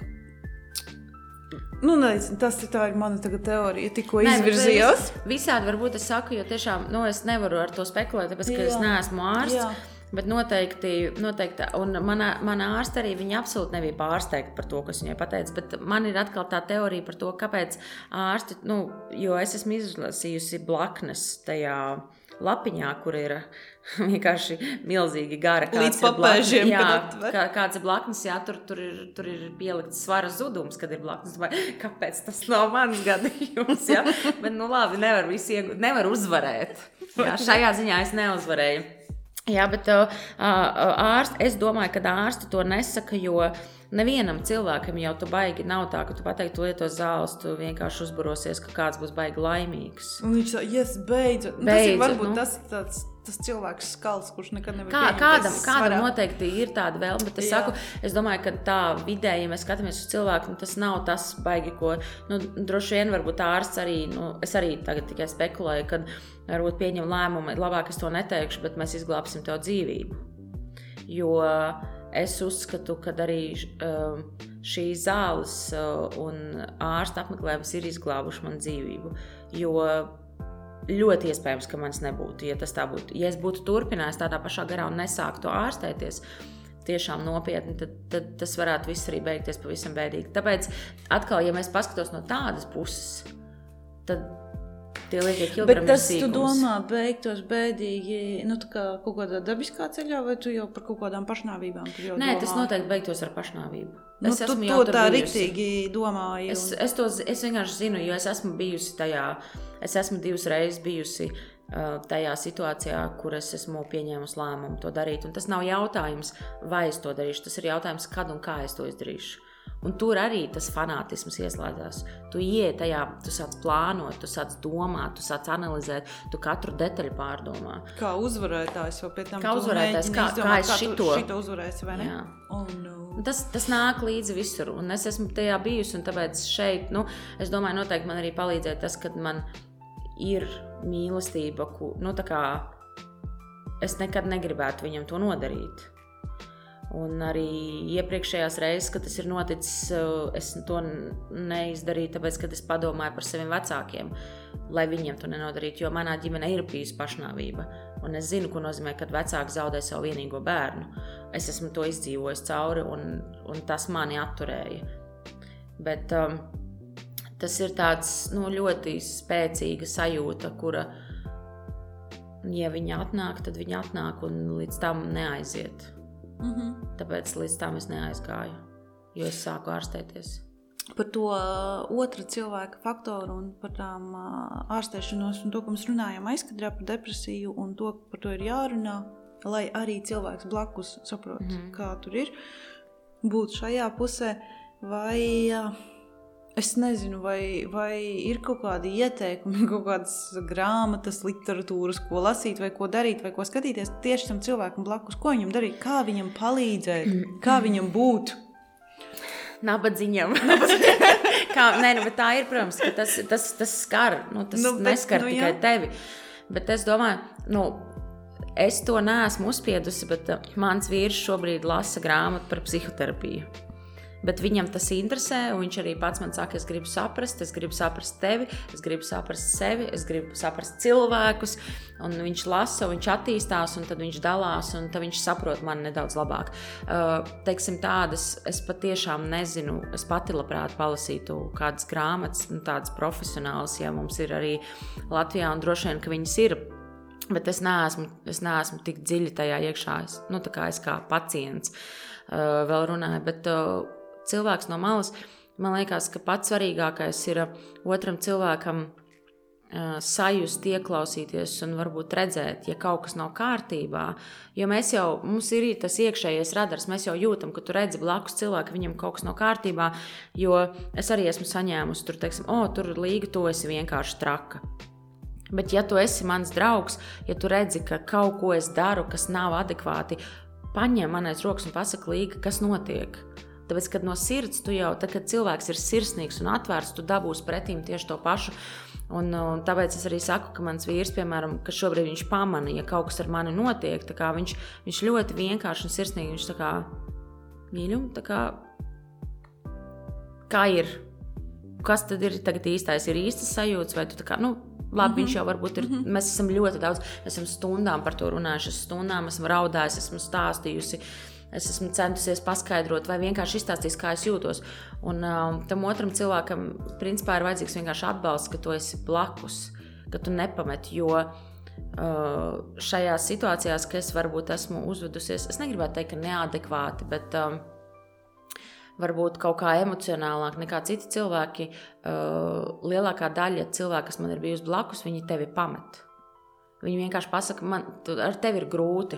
Šis man ir pa daudz. Šis man ir pa daudz, jā. Es esmu ļoti daudz saņēmusi tieši frāzi, tu esi baigi daudz. Un es vienmēr saku, labāk daudz nekā pa maz.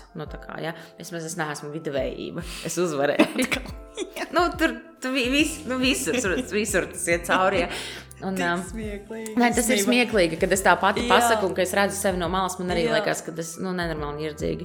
Bet galvenais cilvēkam iedot to atbalstu, jo redzi, otrs jau ir tas jautājums, vai tas cilvēks, kurš ir blakus cilvēkam, kurš ir depresijā, vai tas pats cilvēks ir vesels, vai viņam pašam viss ir kārtībā. Jo, ja tev pašam viss nav kārtībā, tu vari to nepamanīt. Jo pats sliktākais, ko tu vari teikt, saņemies, kas tev ir, ko tu čīksti, kas tev atkal pa problēmām, un tas dzen to cilvēku tik dziļi zemē, jo kāpēc man ļoti patika aiziet pie psihiatra, tāpēc, ka viņi beidzot pateica, jā, tev ir problēma. Nevis vienkārši tas pāries, būs jau labi. Ja nav labi, tas nozīmē, nav jau vēl beigas. Un tas viss ir, tas absolūti nestrādā, jo tu esi tik dziļā. Bedrē, tu nesaproti vienkārši, ko darīt, pie kā pieķerties, un tu jau centies tā kā, pats sevi ārstēt, arī kaut vai skatīties filmas, arī mēģināt lasīt kaut kādu literatūru, mēģināt piedzerties vai vēl kaut ko, un patiesībā, jo ilgāk, ja tiešām tā ir depresija, tad nekas jau nestrādā. Un ja tu esi no malas, tu redzi, ka cilvēks arī cenšas, nekas nestrādā, vai tiešām cilvēkam ir slikti vienkārši būt blakus. Ja nav jau arī jāsaka obligāti tur ej pie ārsta vai kaut kas tāds, tas arī diezgan agresīvi, tā kā, protams, bet vienkārši būt iejūtīgam un saprast, ka cilvēkam ir sajūtas un būt blakus un kādreiz varbūt caur tādu maigu parunāšanos vienkārši, kā tu jūties, kā tev vispār ir, kā tu jūties dzīvē, jo, piemēram, tas ir tas, kā mēs ar vīru runājam, mēs, piemēram, viens otram uzdodam jautājumu, kā tev iet katru dienu, bet tajā pašā brīdī ik pa laikam es viņam uzdodu jautājumu, kā tev iet dzīvē. Un mēs sēžam un sarunājamies, un tas noteikti sirsnība, atklātība, atvērtība, neuzspiešana. bet jo ļoti daudz jau mēs viens otram visu kaut ko uzspiežam, sevišķi ģimeniskās attiecībās mēs viens otram uzspiežam visu kaut ko. Ir kaut kādi laikam tie savas tās klapes, ko tu tur redzi, kā tam visam ir jābūt un kādai tai ģimenei jābūt, un tāpēc arī uzspiež, un tāpēc, ka tev liekas, ka tā jādara ir, vai kaut kā tur pēc saviem kaut kādiem likumiņiem vai rāmīšiem, vai es nezinu, kā to tagad sauc modernāk. Bet, forši īstenībā, ka tu esi atradusi tādu stipru cilvēku, kurš kā stipru? Garīgi stipru, es nezinu, kā lai nosauc. Tādu, tā kā, uz kuru tu vari arī paļauties, ka viņš tev tur būs, nevis tur kaut kā, ka viņš arī kā vējš pūš, tā viņš tur locīsies. Man šodien arī tur, nezinu. Tā, bet, labi. Beidzam šito tēmu un atgriežamies bišķiņā pie tās 3 gadu atpakaļ intervijas, kur mēs ļoti daudz runājām par tavām ceļošanām un mēs ļoti daudz runājām par to, ka tu dodies kalnos. Un būtībā, es kaut ko atzīmēju, būtībā tu laikam pēc tās intervijas vairs nebija nekad, nekur vairs tālāk nebrauci. Tā sanāk, vai ne? Nē, es esmu bijusi pēc tam, es neatceros, kurā brīdī tas bija, bet es esmu bijusi Elbrusā, jo tas bija vasarā būs 3 gadi, tā kā 2,5 gadus atpakaļ es biju Elbrusā, tā kā, kas ir Eiropas augstākā virsotne, kas atrodas Krievijā. Jā, es biju. Tagad Covid, protams, visu apstādināju, man bija plāns braukt un bija plāns arī aizbraukt uz Tibetu, uz Kailašu. Pagaidi, tiem klausītājiem, kuri nedzirdēja to pirmo, nav lasījuši intervijas, tātad kuros kalnos tu esi jau uzkāpusi? Uzvarētāja, mīļā, mana dārga. Šeit es galīgi nevaru būt uzvarētāja, tāpēc, ka es tiešām esmu absolūtākais iesācējs un turists. Es esmu uzkāpusi Taukalā, kas ir Ziemeļāfrikas augstākā virsotne. Jā. Es esmu uzkāpusi līdz Everesta bāzes nometnei. Neatceros jau kāds augstums. Es esmu uzkāpusi Kilimandžāro, kas ir Āfrikas augstākā virsotne. Es kāpu, bet neuzkāpu Aconcagua, kas atrodas Argentīnā, kas ir Dienvidamerikas augstākā virsotne. Tas bija tas, kur tas helikopters? Jā, kur mani, kad man sākās veidoties plaušās iekaisums un mani evakuēja lejā, jā. Es tā kā, redzi, tur es varu tā baigi palielīties, ka ne jau manis dēļ, man tur veselības problēmas sākās, bet jā, un pēc tam tā bija, tāds liels pārdzīvojums, protams, tas bija, un tad es devos uz Elbrusu, un uz Elbrusu es braucu vienkārši atpūsties, tā kā nedomāju par to, ka man jāuzkāp. Es tur tieši centos audzināt sevi, ka tas nekas, ja tu neuzkāp, jo redzi kalnā arī tā kāpšana, lai gan es esmu absolūtākais turists, absolūtākais iesācies, noteikti es neesmu kalnā kāpējs tāds nopietns, bet tajā priekšā brīdī, protams, ka tās man bija kaut kādas uzvaras, kas bija ārpus tā kā dejošanas, un tagad es neuzkāpu tajā Aconcagua, tā kā es biju pārliecināta, ka es uzkāpšu, kā tad es neuzkāpšu. Un tagad es neuzkāpu, un tiešām, ka tas viss arī bija tāds ar stiprām veselības problēmām, kad es domāju, kas tad es esmu, ja es esmu zaudētāja, jo priekš manis tas bija zaudēju. Un tad es braucu uz Elbrusu tieši ar tādu sajūtu, ka es braucu ar pazīstamiem cilvēkiem, es braucu vienkārši tur būt, varbūt uzkāpt, un tad tur viss tur sanāca tā, ka mēs aizgājām nevis no dienvidu puses, kas ir vieglākā puse, bet no ziemeļu puses, un es nebiju vispār trenējusies. Tā kā es braucu vienkārši for fun, vai man vispār patīk būt kalnos, ja es nedomāju par virsotni. Un tur man atkal bija neveiksmīgi, jo es saindējos ar ūdeni, jo tur Elbrusā ir ļoti tie dabīgie avoti, tie minerāli ūdeņi, un mēs dzērām tos ūdeņus tā kā bez filtra, un es saindējos ļoti, ļoti slikti man bija. Un tad, kad bija jākāp tajā dienā, es jau pateicu, ka es nekāpšu augšā, jo es ļoti, ļoti slikti jutos. Es vienkārši teicu, ka es kāpšu tikai līdz saulēktam, tik augstu, kamēr es jutīšos komfortabli, un to es arī izdarīju. Un tajā ziņā tā priekš manis bija uzvara, kad es pati sev pateicu, tu nekāpsi, tā kā es apstādināju sevi, tu nekāpsi, tev nevienam nekas nav jāpierāda. tāda, un pārliecinies, vai tu esi kalnos pareizo iemeslu dēļ, vai tu gribi to vipendroni pēc, lai ielikt Instagramā, lai pastāstītu cilvēkiem, ko tu jūs savās brīvdienās darījāt. Es tur uzkāpu kalnā, piemēram. Jā, es tur aizlidoju līdz Argentīnai, jā, un uzkāpu kalnā. Un es pati pārjautāju sev, kāpēc tu to dari, un es uzkāpu līdz skaistam saulēktam, es kāpu lejā, un tad notika tāda brīnumaina lieta, kad atbrauca helikoptera pilots, viņš nostājās man priekšā, un viņš man saka, lidosi, un es tā, jā, un vienkārši atlidoja helikopters, iesēdināja mūsu 3 meitenes, 2 meitenes, kas strādāja Elbrusā, un mani random vienkārši cilvēku, viņi mūs izvizināja helikopteru apkārt Elbrusam, un viņi speciāli nīra tā kā ar to helikopteru, tā kā krita lejā, un tas bija tāds piedzīvums, mums noveda vienkārši lejās pusdienām no kalna, un pēc tam čaļi gribēja izpatikt meitenēm, un tas bija tik brīnišķīgi, un es atceros, ka tas bija, ka tu palaid vaļā tos grožus, ka tu ļauj kaut kādām tādām citām brīnumainām lietām notikt. Un šobrīd tas, tā kā skaidrs, kad ir forši uzkāpt virsotnē, bet priekš manis, es esmu par šiem 2 gadiem kopš Covid, kopš es neesmu bijusi kalnos, es esmu sapratusi, ka man mīlestība pret kalniem ir tik liela, un kad es tik ļoti ilgojos, un tiešām, kad es varu sev atbildēt, ka mans mērķis nav tikai virsotne un pazīmēties ar to, ko tu vari izdarīt, bet tas ir viss process un tas ir tas garīgais ceļojums, kurā tu pats dodies.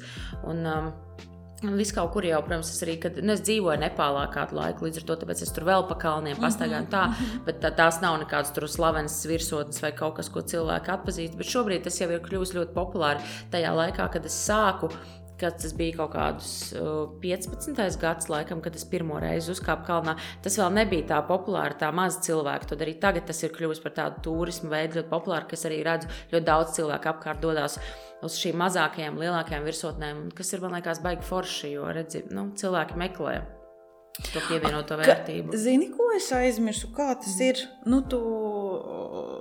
Tu sāc to iešanu, jā. Un tad tu ej aptuveni, pieņemsim, tā ir kaut kādas dienas, nedēļas, tas ir kā? Tas ir atkarīgs, protams, tas ir atkarīgs no kalna, bet tās ir dienas, tās ir pat nedēļas, piemēram, ja tā kā tu gribētu uzkāpt Everestā, kas ir augstākā virsotne, tas vispār kopā prasa 2,5 mēnešus.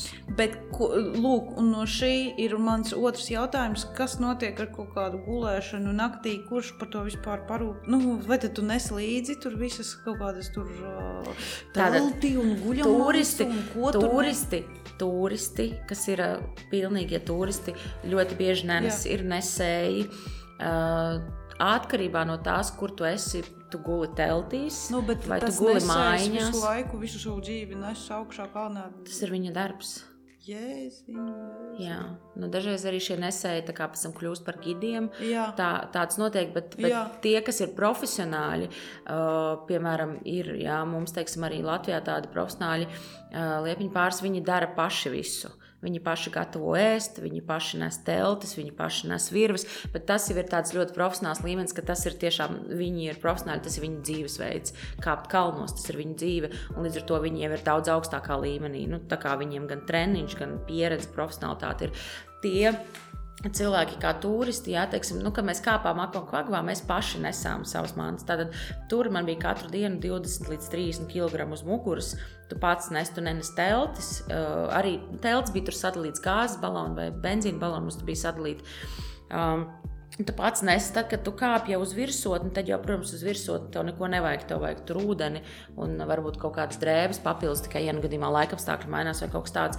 Bet tas tāpatām ir pietiekoši smagi. Es varu pateikt, ka vai tu nes to 20 kg somu saviem pleciem, vai tu nenes, tāpat uzkāpt kalnā ir grūti. Tāpat kalnā kāpt jau bez kaut kā peltkustījumā, to vienkārši jau ir grūti. Tas nav vienkārši fiziski, emocionāli. Protams, tas ir arī atkarīgs no kalna, no vietas, jo, protams, kad ir vieglāki kalni, ir grūtāki, jo augstāk tu kāp, jo, teiksim, ir sarežģītākas, tehniskāki kalni, kur, teiksim, cilvēki ar alpīnismu nodarbojas, ir teiksim, cilvēki, kas aizbrauc uz Tatriem, pastaigājās. Tas ir ļoti dažādi un tas... Bet pārsvarā tomēr dzīvošana ir teltīs, Un tagad tu lidosi februāra beigās? Jā. Uz cik ilgu laiku? Tu neviens nezinu. Viss kārtībā. Es nevienu to Es pateicu. Ak, Tātad, uz Dievs. kurieni tu to Nē, esi? nu pagaidi, mēs kārtībā, varam viss šito kārtībā. izgriezt Nē, ārā. viss kārtībā, viss kārtībā. Viss kārtībā, es zināju. Es vienkārši zināju. Speciāli to pateicu. Es zināju, ka es esmu tā, kas nespēja noturēt sevi, bet es nezināju, ka man šitas jāturas. Nē, viss kārtībā. Jā, es atkal pēc 2,5 gadu pārtraukuma mēģināšu atsākt.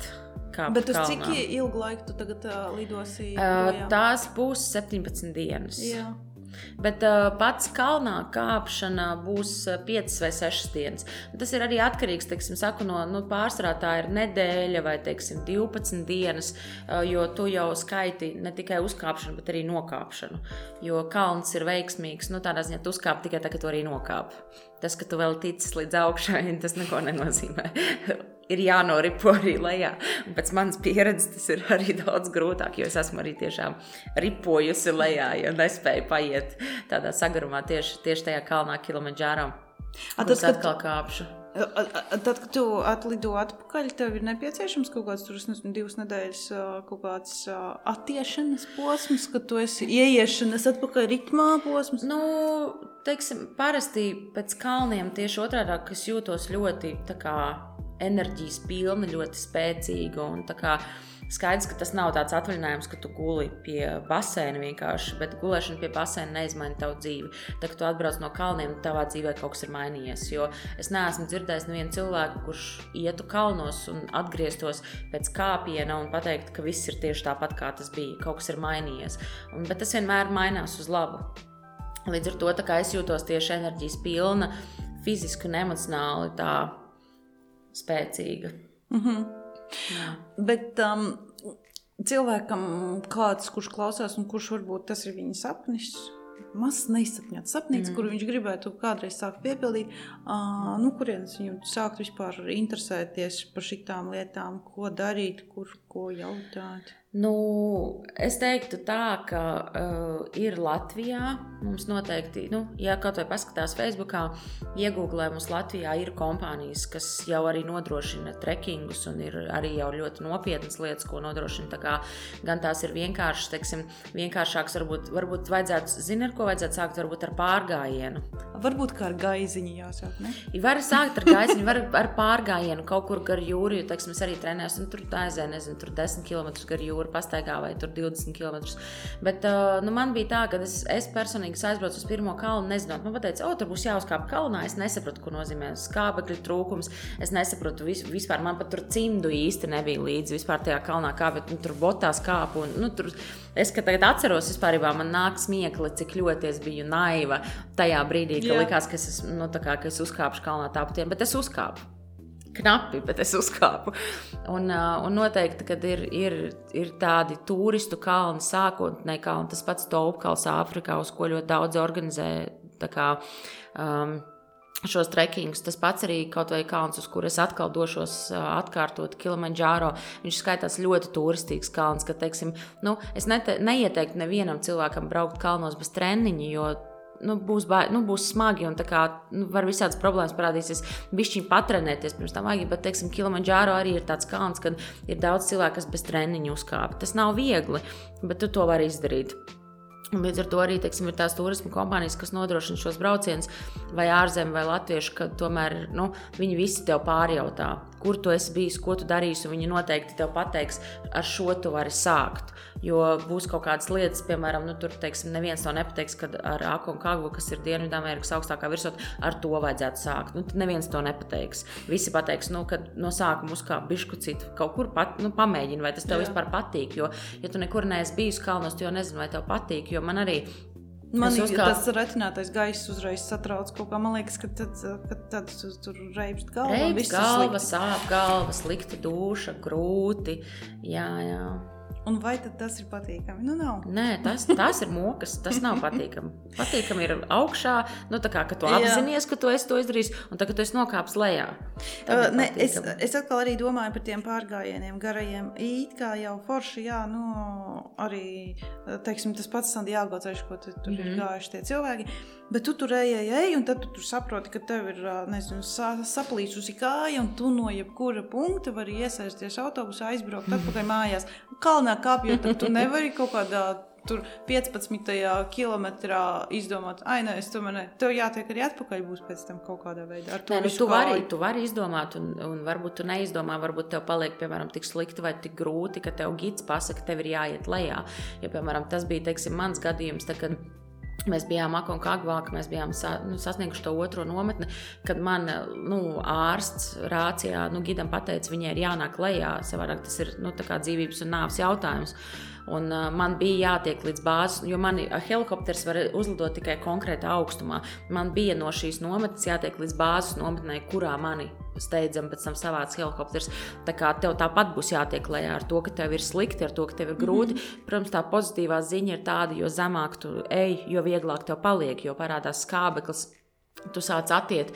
Bet kalnos jau tā, tur nepiebrauks, varbūt kaut kur var kaut kādā augstumā tur piebraukt mašīnu un palīdzēt, vai helikopters var.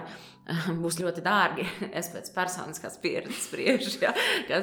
Ļoti skaists, bet ļoti dārgs šis brauciens būs, ja? Un būs ļoti īsi, nice. Jo helīts tā kā ātri lido, ka tas brauciens ir ļoti īsi. Ja tur kāpa entās dienas, tad tev tur 15 minūtēs nopidžina lejā.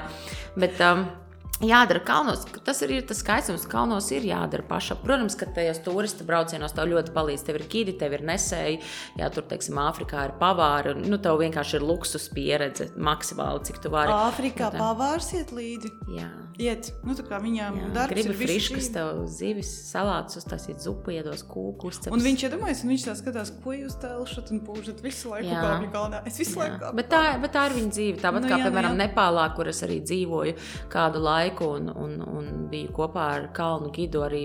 Tas laiks man ļoti daudz iemācīja, jo es daudz ceļoju pa Nepālu pašu, jā. Viņi ir piedzimuši kalnos. Viņi vispār savādāk, viņiem ķermenis savādāk strādāt, viņi skraida pa kalniem, viņi futbolu tur augšā spēlēt, tu tur sēde, viņš tur futbolu spēlēt, jā. Tā kā tas ir normāli, tāpēc, tas tiem cilvēkiem ir darbs, un, teiksim, šajās valstīs, šajās vietās, kur šie kalni, tomēr turisms ir tā bieži vien vienīgā iespēja. Bet laikam, kad cilvēkam, kurš tā kā sēž no rīta līdz vakaram uz dīvānu un vispār neko nesporto, laikam, ka nebūtu jāsāk ar kalnos kāpšanu un jāsāk vienkārši ar sportošanu, jo nevar tu tā aiziet tāds ļurīgām kājām, tur kaut ko, un es tagad uzkāpu. Zin kā, tas ir baigi, es teiktu tā, ka tas ir, es esmu redzējis dažādus variantus. Jā. Es arī šo variantu esmu redzējis dzīvē. Un zin kā, es noteikti neesmu tas cilvēks, kurš pateiks, tu kāp, tu nekāp. Tā kā es neesmu dievs, es to nenoteikšu. Man liekas, ja tu sajūti sevī to vēlmi, un ja tu esi samaksājis to naudu, kas ir pietiekoši liela nauda, tā kā, ja tev ir motivācija, un tu aizbrauc vienalga uz kuru valsti, un tu nostājies kalnu pakāpē, un tev ir tas drives, tev ir enerģija, lai gan tu varbūt esi vājš, vai tu nesaproti, uz ko tu esi parakstījies, tu kāp, tev ir iespēja uzkāpt, un ja tu uzkāpsi, varbūt tas izmainīs tavu dzīvi, varbūt tu sāksi kāpt kalnos, vai tu sāksi sportot, vai varbūt tu neuzkāpsi, bet tāpatām tev patiks. Tu sapratīsi, ka tu gribi braukāt, piemēram, tur pat atriem staigāt, kas ir, teiksim, iespējamāk, jā. Tāpēc man liekas, ka es noteikti negribētu teikt, kuram cilvēkam ir jākāp kalnos, kuram nav. Man liekas, ka kalnos nonāks tie cilvēki, kuriem tur ir jānonāk, jo es neesmu satikusi kalnos nevienu vienkāršu cilvēku. Tu apsēdies pie galda un tu sāc runāt, un tur ir tādi cilvēki ar tādām dzīves pieredzēm, ar tādām bagāžām, ka tev vienkārši muti ir vaļā. Tur es neesmu satikusi nevienu cilvēku, kurš vienkārši, man dzīvē nekas nav noticis. Un tāpēc tur, tas jau tevi jau velk, redzi cilvēku, kuru velk uz kalniem, viņu velk pēc kaut kā vairāk. Un vienalga, pat ja tu visu laiku sēdi uz dīvāna, ja tu esi gatavs sāc. Sanāks, nesanāks. Bet iekonomē helikopteram? Jā, apdrošināšana, kalnos vajag apdrošināšanu, jā, es to iesaku ļoti silti. Tā, jāiet mums uz sarunas beigām, un zini, ko es gribēju tev pajautāt? Divi jautājumi. Viens jautājums ir, tagad ļoti bieži var dzirdēt, ka Latvijā latvieši rosās uz Latvijas pamešanu, cik te viss slikti, cik slikti ekonomika, politika un vai dievs. Un, un tiešām ar ģimenēm pārceļās uz citām valstīm dzīvot. Tu būtībā esi izceļojusies arī ļoti daudz pa dažādiem kontinentiem. Nepālā, tu Amerikā dzīvoji, tu Nicā, kur biji kaut kur. Bet tev nav bijusi tā vēlme, kad es palikšu šeit dzīvot, šeit ir tik forši, saule spīd visu laiku, vai tur Amerika ir attīstīta 100 gadus uz priekšu vairāk nekā mēs šeit. Tev nekad nav bijusi tā doma, ka jāpaliek citur? Šis ir īstenībā ļoti tāds dīvaini, grūti man atbildēt, jo man patīk visur tur, kur es aizbraucu. Pat ja šī pieredze nav varbūt tā bijusi pati kaifīgākā, jo, piemēram, tad, kad es mācījos Ņujorkā, tas bija arī ļoti grūta pieredze. Es jutos ļoti vientuļi, es jutos ļoti satraukusies, es jutos tur, tā kā puteklīts, tā kā es ļoti lielā stresā tur katru dienu dzīvoju.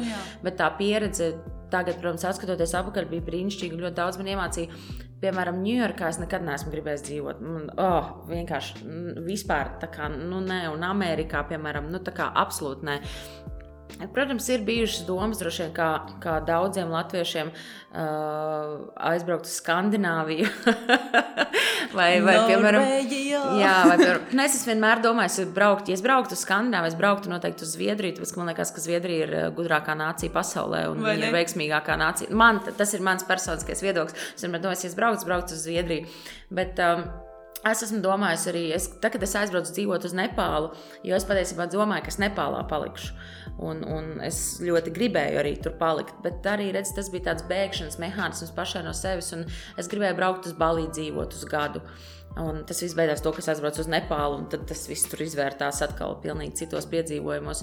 Tādas domas ir pa laikam ir bijušas, bet es vienmēr sev tā kā atbildu uz jautājumu, kāpēc es gribu prom.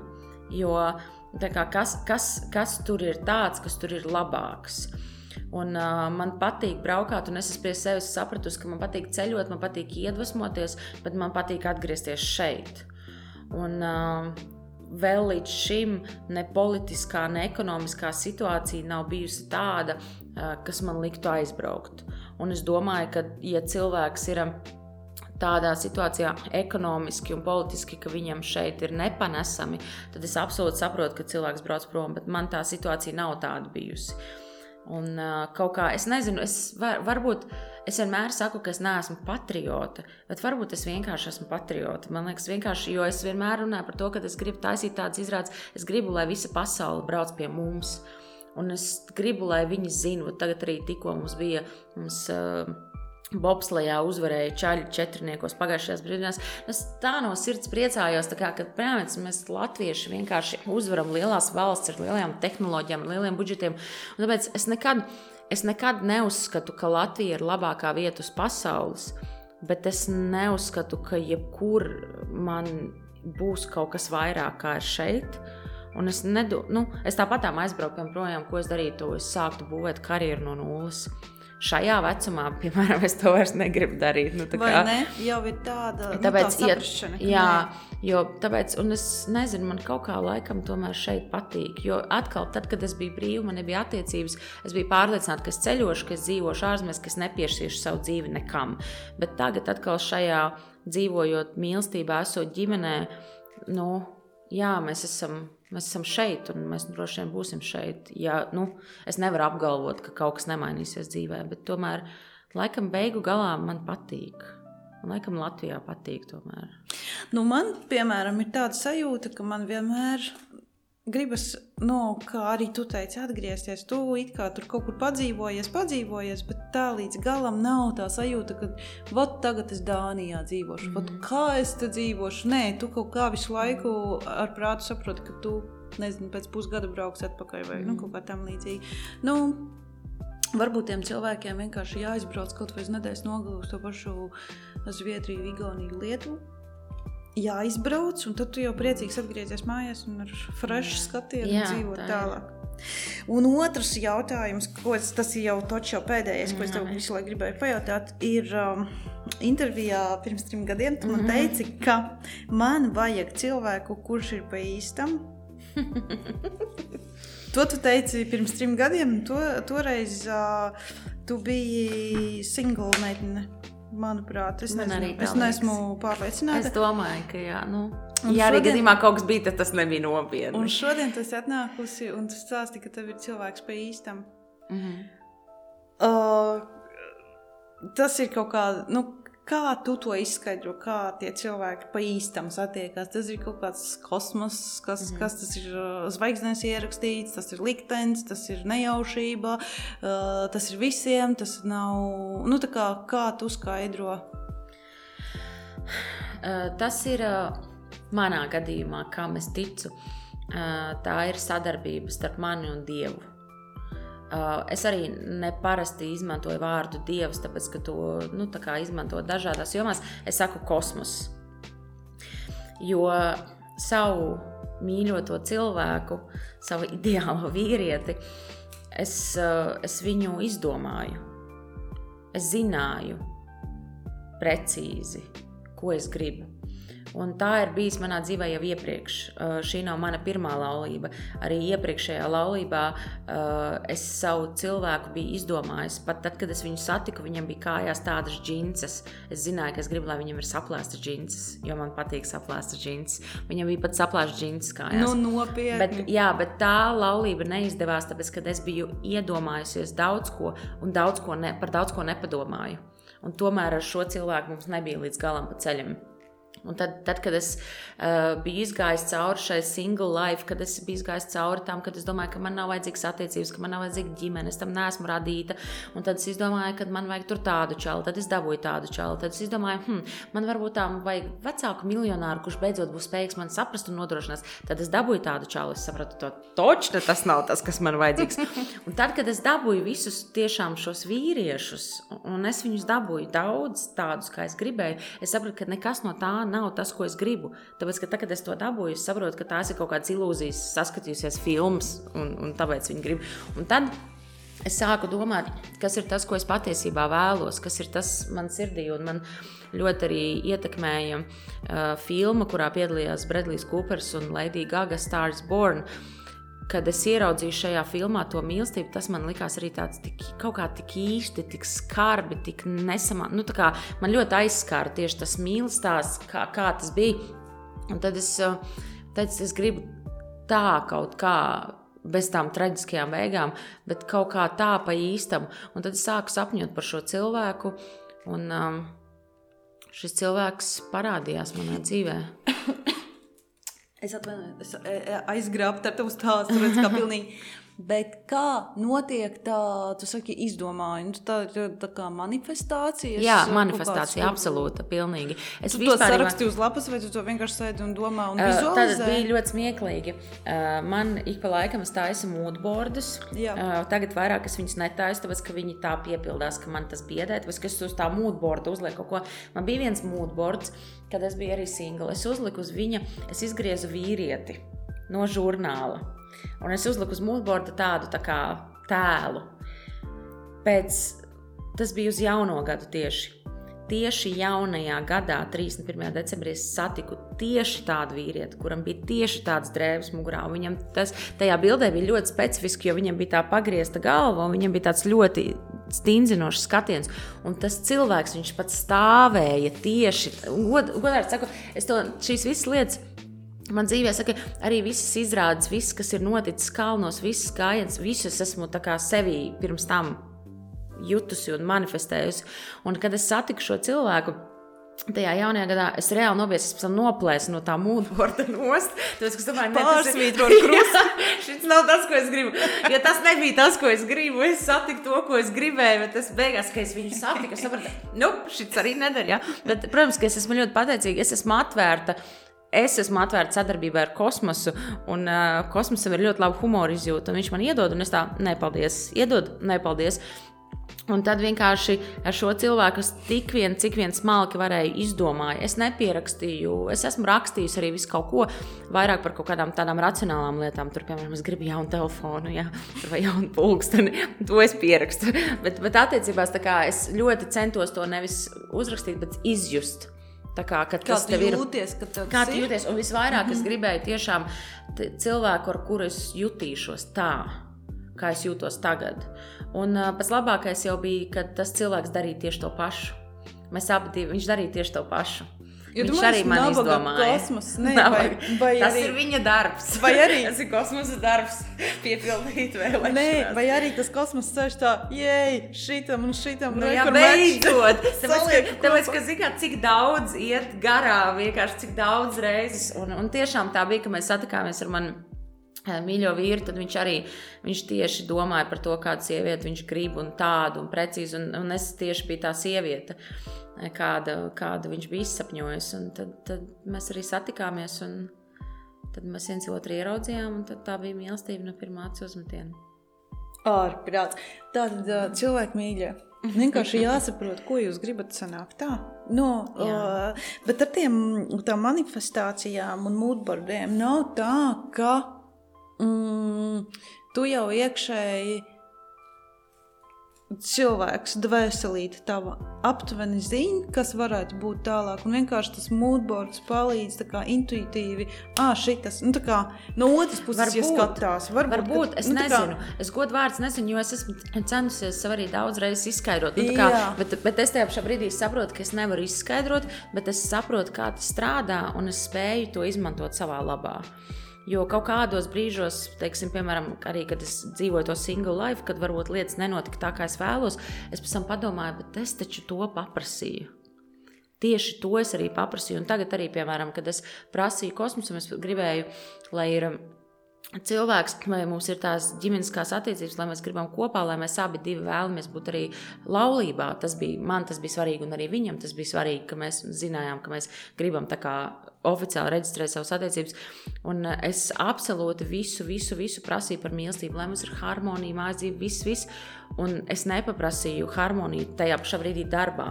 Un tas bija arī tas, kas notika, mēs sagājām kopā, tad man sākās krīze pašai ar sevi darbā, tas, par ko mēs runājam pirms tam, kad es nespēju. Un tad tagad es prasu kosmosam, un viņš man ir iedevis arī par to, ka es gribu būt laimīga mājās, un es gribu būt laimīga darbā. Un šobrīd tas tā ir. Un kalnā uzkāpt.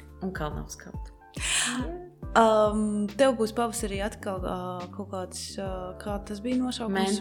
Mentoringa programma. Bet tev viņa jau tā kā ir piepildīta vai tagad sāk piepildīties? Vai? Es esmu viņu tikko izziņojis, teiksim, tādās, it kā viņa ir pilna, bet tajā pašā brīdī, kad sāksies reģistrācija, tad mēs redzēsim, protams, kad viens ir pateikt, ka es būšu, otrs ir tiešām ierasties. Bet tas ir tādiem profesionāliem dejotājiem? Tas ir dejotājiem ar pieredzi. Jā, tas ir dejotājiem ar pieredzi. Tad pie tevis nevar nākt tā vienkārši. Uz nodarbībām var. Man ir iesācēja grupa arī, kur mēs sākam no nulītes ar dejotājiem, bet mentorings, šīs mentorings, tā kā būs tāds, tiem, kas zina, kas ir deja. Tā nopietni. Jā, tur es tā sapratu. Es Instagramā, manuprāt, dzirdēju, un tur jau tur riktīgi, tur ar visādām, ar citiem pasniedzējiem arī tur sadarbībās. Un tā tālāk, ko galvenais neizdedzināt sevi, es tā domāju, šajās visās mentoringa programmās. Es to novēlu uzkāpt tai kalna galā. Paldies. Es ceru. Paldies tev par šo sarunu. Jā, ļoti, ļoti patika un ļoti tāda forša, jauka. Un es domāju, ka noteikti tiekamies tavā nākamajā izrādē, kuru tu noteikti, kad jau plāno? Jā, novembrī. 3. novembrī. Tas būs sanāk... Tur, jā. Tur. Es arī kalendārā tā daru. Es tieši tā varu. jā. Man arī tur kalendārā. Es man aizgādā, kas mums šodien pamēri? jā. Un tev jau ir gatava vīzija, ideja un viss jau. Man ir playlist, man ir mūzika jau atlasīta. Tāpēc, kad es gribēju jau radīt šo izrādi jau Covid laikā, bet tā kā viss notika, tāpēc šī ideja manī ir briedusi ilgi. Un es esmu noskaņosies, lai tur vai kas, ka viņa būs, protams, gadījumā būs kāds vilnis un būs jāsēž mājās, tad, protams, mēs tur pārcelsim vai kaut ko, bet es šobrīd esmu sākusi pati to savu personisko gatavošanās procesu, un pavasarī es izziņošu dejotāju atlasi, un tad es domāju, ka pavasarī, vasarā mēs arī sāksim strādāt. Un lai uz novembri tas ir formā. Un atkal neviens nevarēs laikā nopirkt biļetes. Kāpēc jūs nevarat uztaisīt vairāk izrādes? Es jau dažreiz jau pusgadu pirms tam sāku tirgot biļetes, lai visi, lai nefalēž cilvēki garām. Vienkārši uztaisiet vairāk izrādes. Cilvēki grib. Cik tas ir dārgi uztaisīt izrādi. Ārprāts. Tas ir, bet ja cilvēki pirks biļetes, tad viņi atmaksās šo izrādi. Zin kā, man ir tā problēma, kad es dažreiz, kad es redzu, ka cilvēki pērk biļetes, ka man ir tāds, mums ir budžets, un tad es to budžetu pārtērēju. Man ir tā tendence, ka tad var vairāk gaismas uzlikt, tad var vēl kaut ko, un tad tu paskaties, un tā, mums bija riktīgi dārgi izrādi. Tas ir, principā, lai tiešām izrāde atmaksātos, un tas ieguldītais atmaksātos ļoti, ļoti augstām cenām jābūt. Un tāpēc tā cena, es nezinu, Latvijā droši nekad nebūs tik augsta, lai tas atmaksātos, jo es strādāju bez papildus finansējuma, es strādāju bez sponsoriem, es strādāju bez valsts atbalsta, un es absolūti to nečīkstu, jo tā ir mana izvēle. Bet, izrādē vienmēr tik ielikts vairāk, bet toties tu saņem atpakaļ to, kas tas ir. Kaut kāds tāds braukšanā ar tādu izrādi, teiksim, uz kaut kādu tur Krieviju, tas nav? Redzi, man nekas nav bijis tāds menedžments īsti, kas to darītu, un es pati neesmu līdz tam aizgājusi, un es nezinu, man kādreiz bija tādas ambīcijas, tagad man godīgi sakot ir riktīgi vienalga. Es nezinu, es jūtos tik laimīgi, ka es varu uztaisīt šeit izrādi un ka cilvēki atnāk. Jo es nezinu, vai es spētu tikt galā ar tādu dzīvi, ka man būtu jābraukā. Protams, varbūt tā ir bailes kaut kādas, nezinu, no kaut kādām, ko cilvēki domās. Tur, jo tu Latvijā tu jūties baigi kruts, tu aizbrauc, tur vispār sīkums kaut kāds esi. Bet laikam tas ir tāpēc, ka vienkārši man komandā nekad nav bijis tāds menedžments vai nopietns aģents, kurš, teiksim, tevi promotētu kaut kur ārpusēs. Kur galvai nav jāsāp tev, bet viņš jo tas noteikti, es nevaru radīt izrādi, es varu, bet ja es atņemu izrādes radīšanas procesu, tad izrāde nekad nebūs tik spilgta, ja es nodarbojos ar visām papildlietām. Piemēram, es netaisu savu grāmatvedību, man ir grāmatvedis. Un tāpēc es taisu izrādes. Un ja es taisītu visu grāmatvedību, visu promotēšanu, visu darītu pati, tur jau arī tu sadedzini sevi un tu sašķelies uz 100 lietām un beigās kas paliek pāri, vienkārši drupačus. Man gribās iedot kūku skatītājiem, nevis vienkārši drupačus. Labi, tad mans novēlējums ir tāds, lai tie cilvēki no Berlīnes un Maskavas brauc uz šejieni un skatās izrādi šeit. Jā, paldies. Un tad būs vairāk izrādes, un tad es arī kādreiz beidzot tikšu. Es mēģināšu to atcerēties, lai varu norganizēt, kad tu tiec uz izrādi. Jo es visu laiku, es tā kā, jā, būs, un tad tā, izpārdots. Un es, tā kā, tas ir kā Alvis Hermanis kaut kāds, vai jaunais Rīgas teātris. Jaunais Rīgas teātris. Kas notiek? Labi, paldies tev. Milzīgs. Un, lai mums visiem veiksmīgs nākamais gads.